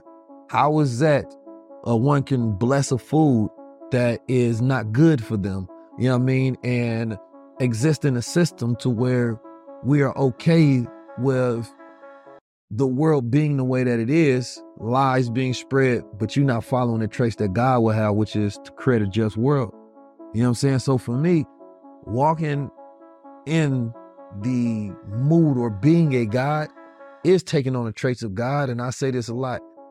To be a God, and the simple formula for me is to be able to utilize your mind, right? If I can take thoughts out of my mind, you can't tell me that's not an act of God. That is a God trait. That is creation. That is the making of something, right? That is production. That's godliness. So that to me is my greatest disapproval of anybody who wants to have an argument on whether I'm a God or not. You can't tell me I don't have God traits. And what you know of God is the traits that make him God. Yeah. Because if you describe something without the traits of God, then it's not God. So if you describe something with the traits of God, then therefore it must be its description. Right. That's Niggas don't know what God is. Niggas, post-slave niggas, talking about somebody ain't a God or is a God is bugged out. You heard anybody trying to talk about that, for real. Especially when you're doing good work. That's deific, you know what I'm saying? And somebody trying to say it's not. Yeah. I feel like shit that's is crazy. that to me is them playing God. Because who would have the supreme power to say who is and who is not? Only God, to me, could even exist in that plane of authority. You know what I'm saying? God is everywhere. God is if God is in the church, God is in the whorehouse too. So if God is infinite, God is all over the place. This is why I tell people, go back to African spirituality, because then you'll hear the stories. You'll hear how the most pristine and cleanest God, Obatala, sits in the bar and does not get drunk. He's just simply there to make sure everyone is equitable. In the illest bar, the ones with the most stickiest and the heaviest drinks, and everything goes there. You heard? He's sitting in the corner, clean as can be, just monitoring and making sure in the excess of all of that of evil, there's still equanimity in the room. Bam. That's hella interesting. I just thought of like a bouncer who is like religious that doesn't drink, but there to make sure that there's fairness that maintains in an environment. Like when you see the fruit at a rap concert, you know you all right. Yeah. They're going to be rowdy on the stage, but ain't nobody finna do nothing to this bow tie. Yeah. I promise you. Those the angels in the room, the gods in the room. With the gators on. Nah, stomp your that's why guts out. gods make you feel so you see the gods in the room, you feel safe. You feel good. Like, oh, man, the gods is here. All right, we good, Joe. It's a good time. Right. You feel me? So that's interesting of who wants to in anybody's life, they get to decide whether they want to be the God in the room. Yeah. Or the devil in the room. You want to stir it, right? Or you want to create order. Be a symbol of order. Bring symbols of order. Bring something that creates that balance or creates that justice or that fairness or that, equality in the room. Right. You know what I'm saying? It's up to you. Sometimes a person just be on demon devil time. But all I know is every time we in the room, the God's in the room. That's a fact. Really, I think this episode was powerful for people understanding, people taking a deeper dive into what's around them, just questioning things, right? So I'm gonna ask a question kind of a little bit from a selfish perspective. Something I always say is nothing is random, all right? Because I feel like there's a lot of synchronicities around us, the symbols and things we have to understand to get a deeper knowing of how to move throughout this world, right? So what I wanted to ask is, what would you recommend somebody to do to get a deeper understanding of realizing the symbols around them? Obviously, you've done deep dives into research and you're well learned, you're well studied. So this is not just a path that somebody can pick up. They have to actually delve into knowledge if they really want to understand. But what can you say to just get people to think about their place in the world and understanding, just the symbols of things, the synchronicities of things? To exercise the mind in the realm of symbol literacy, one should endeavor to embrace the task of note-taking, and your notes should also have miniature images next to them. And you should start drawing your thoughts. And 25% of the brain functions off a hand movement and things that you do with your hand. So you notice if you work out, do anything, resistance training of any sort, it makes the muscle stronger. Same thing with the mind. You know what I'm saying? And same thing with the ability to comprehend high-level symbols. You have to almost break the mind. You'd have to put the engine of a Ferrari inside of a Volkswagen, you heard? And not be afraid to hit the accelerator, knowing that it's going to break the infrastructure. You know what I'm saying? If you want to accelerate, you're going to have to break the mold of the old way of thinking and adopt some 747 shit. You know what I'm saying? Like that. And it's also, language is very interesting. What something means to me, it means it very much so in 4 different ways. And that exists for everyone, whether or not they aware of it or not. Your ability to process multiple meanings is a gift from the cosmos and the creator, that you don't have to get locked in one method You don't have to check your subtraction in one way. There's multiple ways to check your math. You know what I'm saying? And not be afraid of it. And then be honest with yourself. If you're a speaker of English, you should be reading, if you want to do some mind-bending tasks on your mind, you should read stuff that actually challenges your psychology. And if you read English, I'm like, you should read the people who exhaust English and squeeze everything you can get out of English. It's the philosophers like Kierkegaard, Soren Kierkegaard, the translation that they enact on Nietzsche's work. Your Western philosophy has taken English to another level.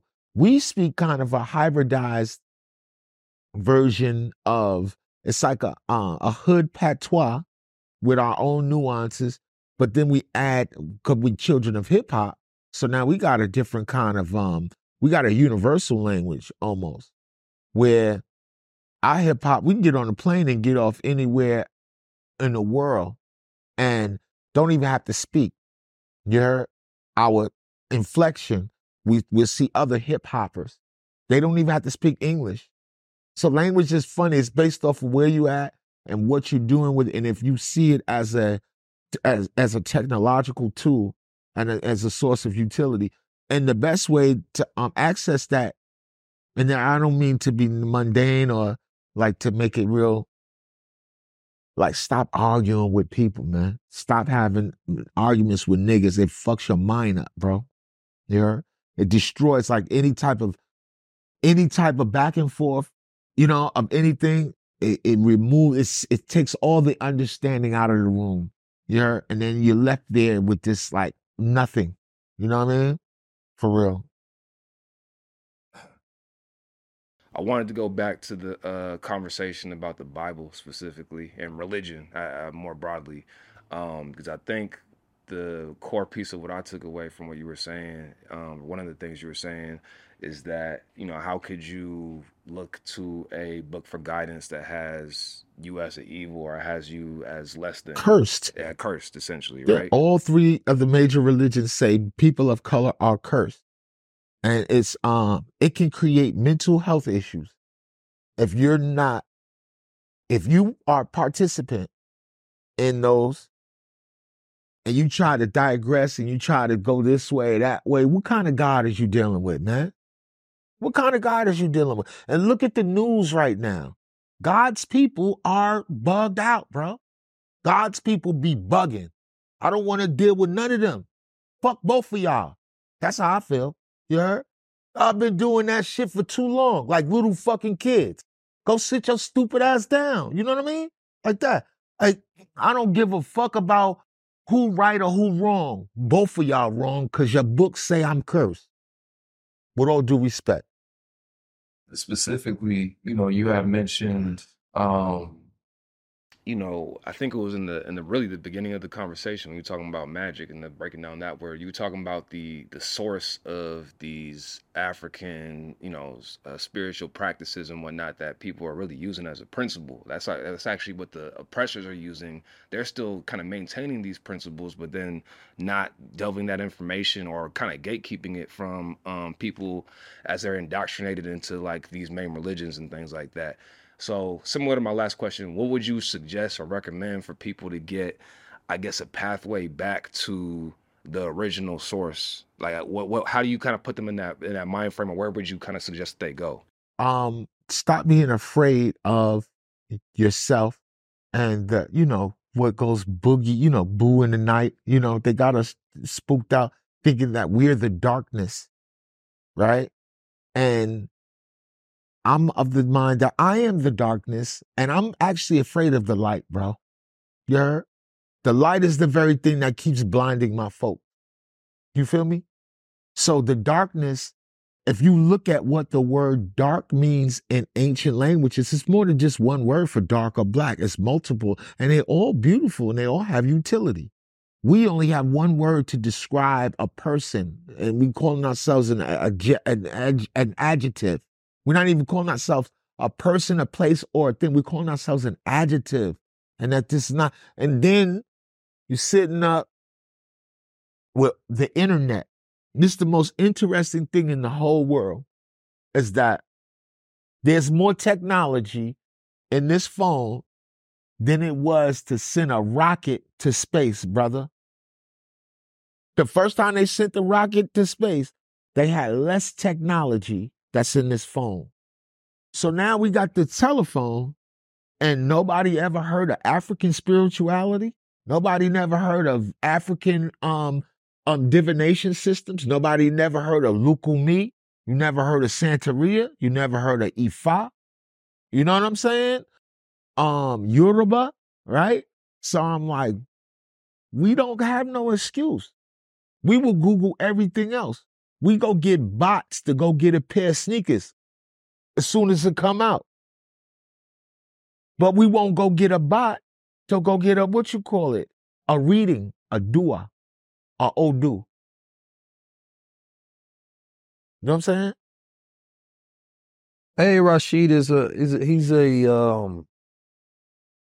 an angel. And what I mean by that is he has his angle, right? He has the way that he perceives the world, sees the world, believes, right? And I believe that, you know, there are multiple tribes on this planet Earth. And when you listen to different speakers, people are going to subscribe to the person that speaks to their heart and to their mind and to their tribe. And we need that in the world because it's what allows people to have their thoughts to flow and to be like, I'm not alone in the world. There's somebody who thinks like me, who sees like me, who views the world the way that I do. And when we are not allowed the diverse ethnicity of our culture to be showcased, right, on larger platforms, we make people feel alone because we believe that no one thinks like us. No one knows my struggle, right? He speaks upon a lot of different things that I'm but a child in, right? And the desk is for me to learn. You know what I'm saying? The desk is for me to be a student in the conversation. And so a lot of times when I have these conversations, I never think about, all right, you know, do we have to agree? No, that's the value of them, right? By not agreeing, we're going to add different angles and different degrees and different perspectives. And the different perspectives and degrees is what allows it to be full circle. If we agree on things, then we can't get full circle. We can only add in the angle that both of us have, right? So when somebody else say, no, I see it this way, but I see it this way, another person see it this way, now we got all angles covered. And so in a high level conversation, you know, we are in the conversation, but the observer is the other angle. The observer is the other perspective, always in the conversation, downloading. Oh, I wonder what Keys was thinking. I wonder what AA was thinking. I wonder how this was going to come about. Oh, I know Keys thinks like this, so why didn't he say this? It's all of that is to get you to think. You know, compulsion, you know, I think comes from an insecurity that a person can arrive to the truth on their own when presented with the evidence, right? So for me, I know that human beings lack quality thinking. And so given enough time to think, they would derive to the ultimate truth, right? They will get those keys, those doors will open. And when they walk through that door, they're on the other side, going from this world to another, unlocking that zenith, that higher self, that peak self. So conversations like this, you know, I try to come in sometimes with ideas of where I want it to go, but I can't control the flow. Then I will press the conversation. I have to allow it to freely go where it goes because that's what a conversation is. We conversing, right? And, you know, whatever's made is made. And you get to enjoy the dish and it becomes your food for thought, right? So I hope y'all liked up what we cooked today because that's what we had on the menu.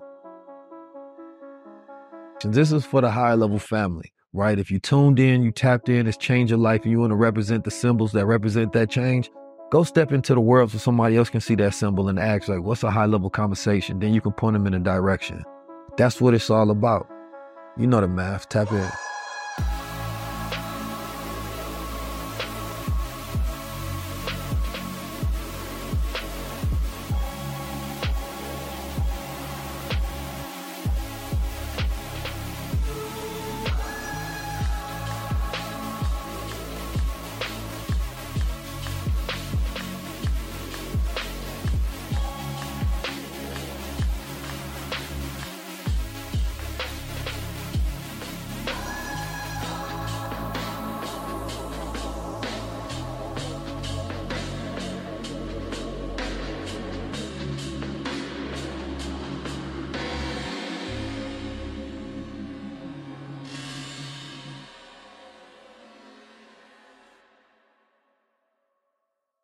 At Parker, our purpose is simple. We want to make the world a better place by working more efficiently, by using more sustainable practices, by developing better technologies. We keep moving forward. With each new idea, innovation, and partnership, we're one step closer to fulfilling our purpose every single day. To find out more, visit parker.com/purpose. Parker, engineering your success. Everybody in your crew identifies as either Big Mac Burger, McNuggets, or McCrispy Sandwich. But you're the Filet-O-Fish Sandwich all day. That crispy fish, that savory tartar sauce, that melty cheese, that pillowy bun. Yeah, you get it. Every time. And if you love the Filet-O-Fish, right now you can catch 2 of the classics you love for just $6. Limited time only. Price and participation may vary. Cannot be combined with any other offer. Single item at regular price. Ba-da-ba-ba-ba.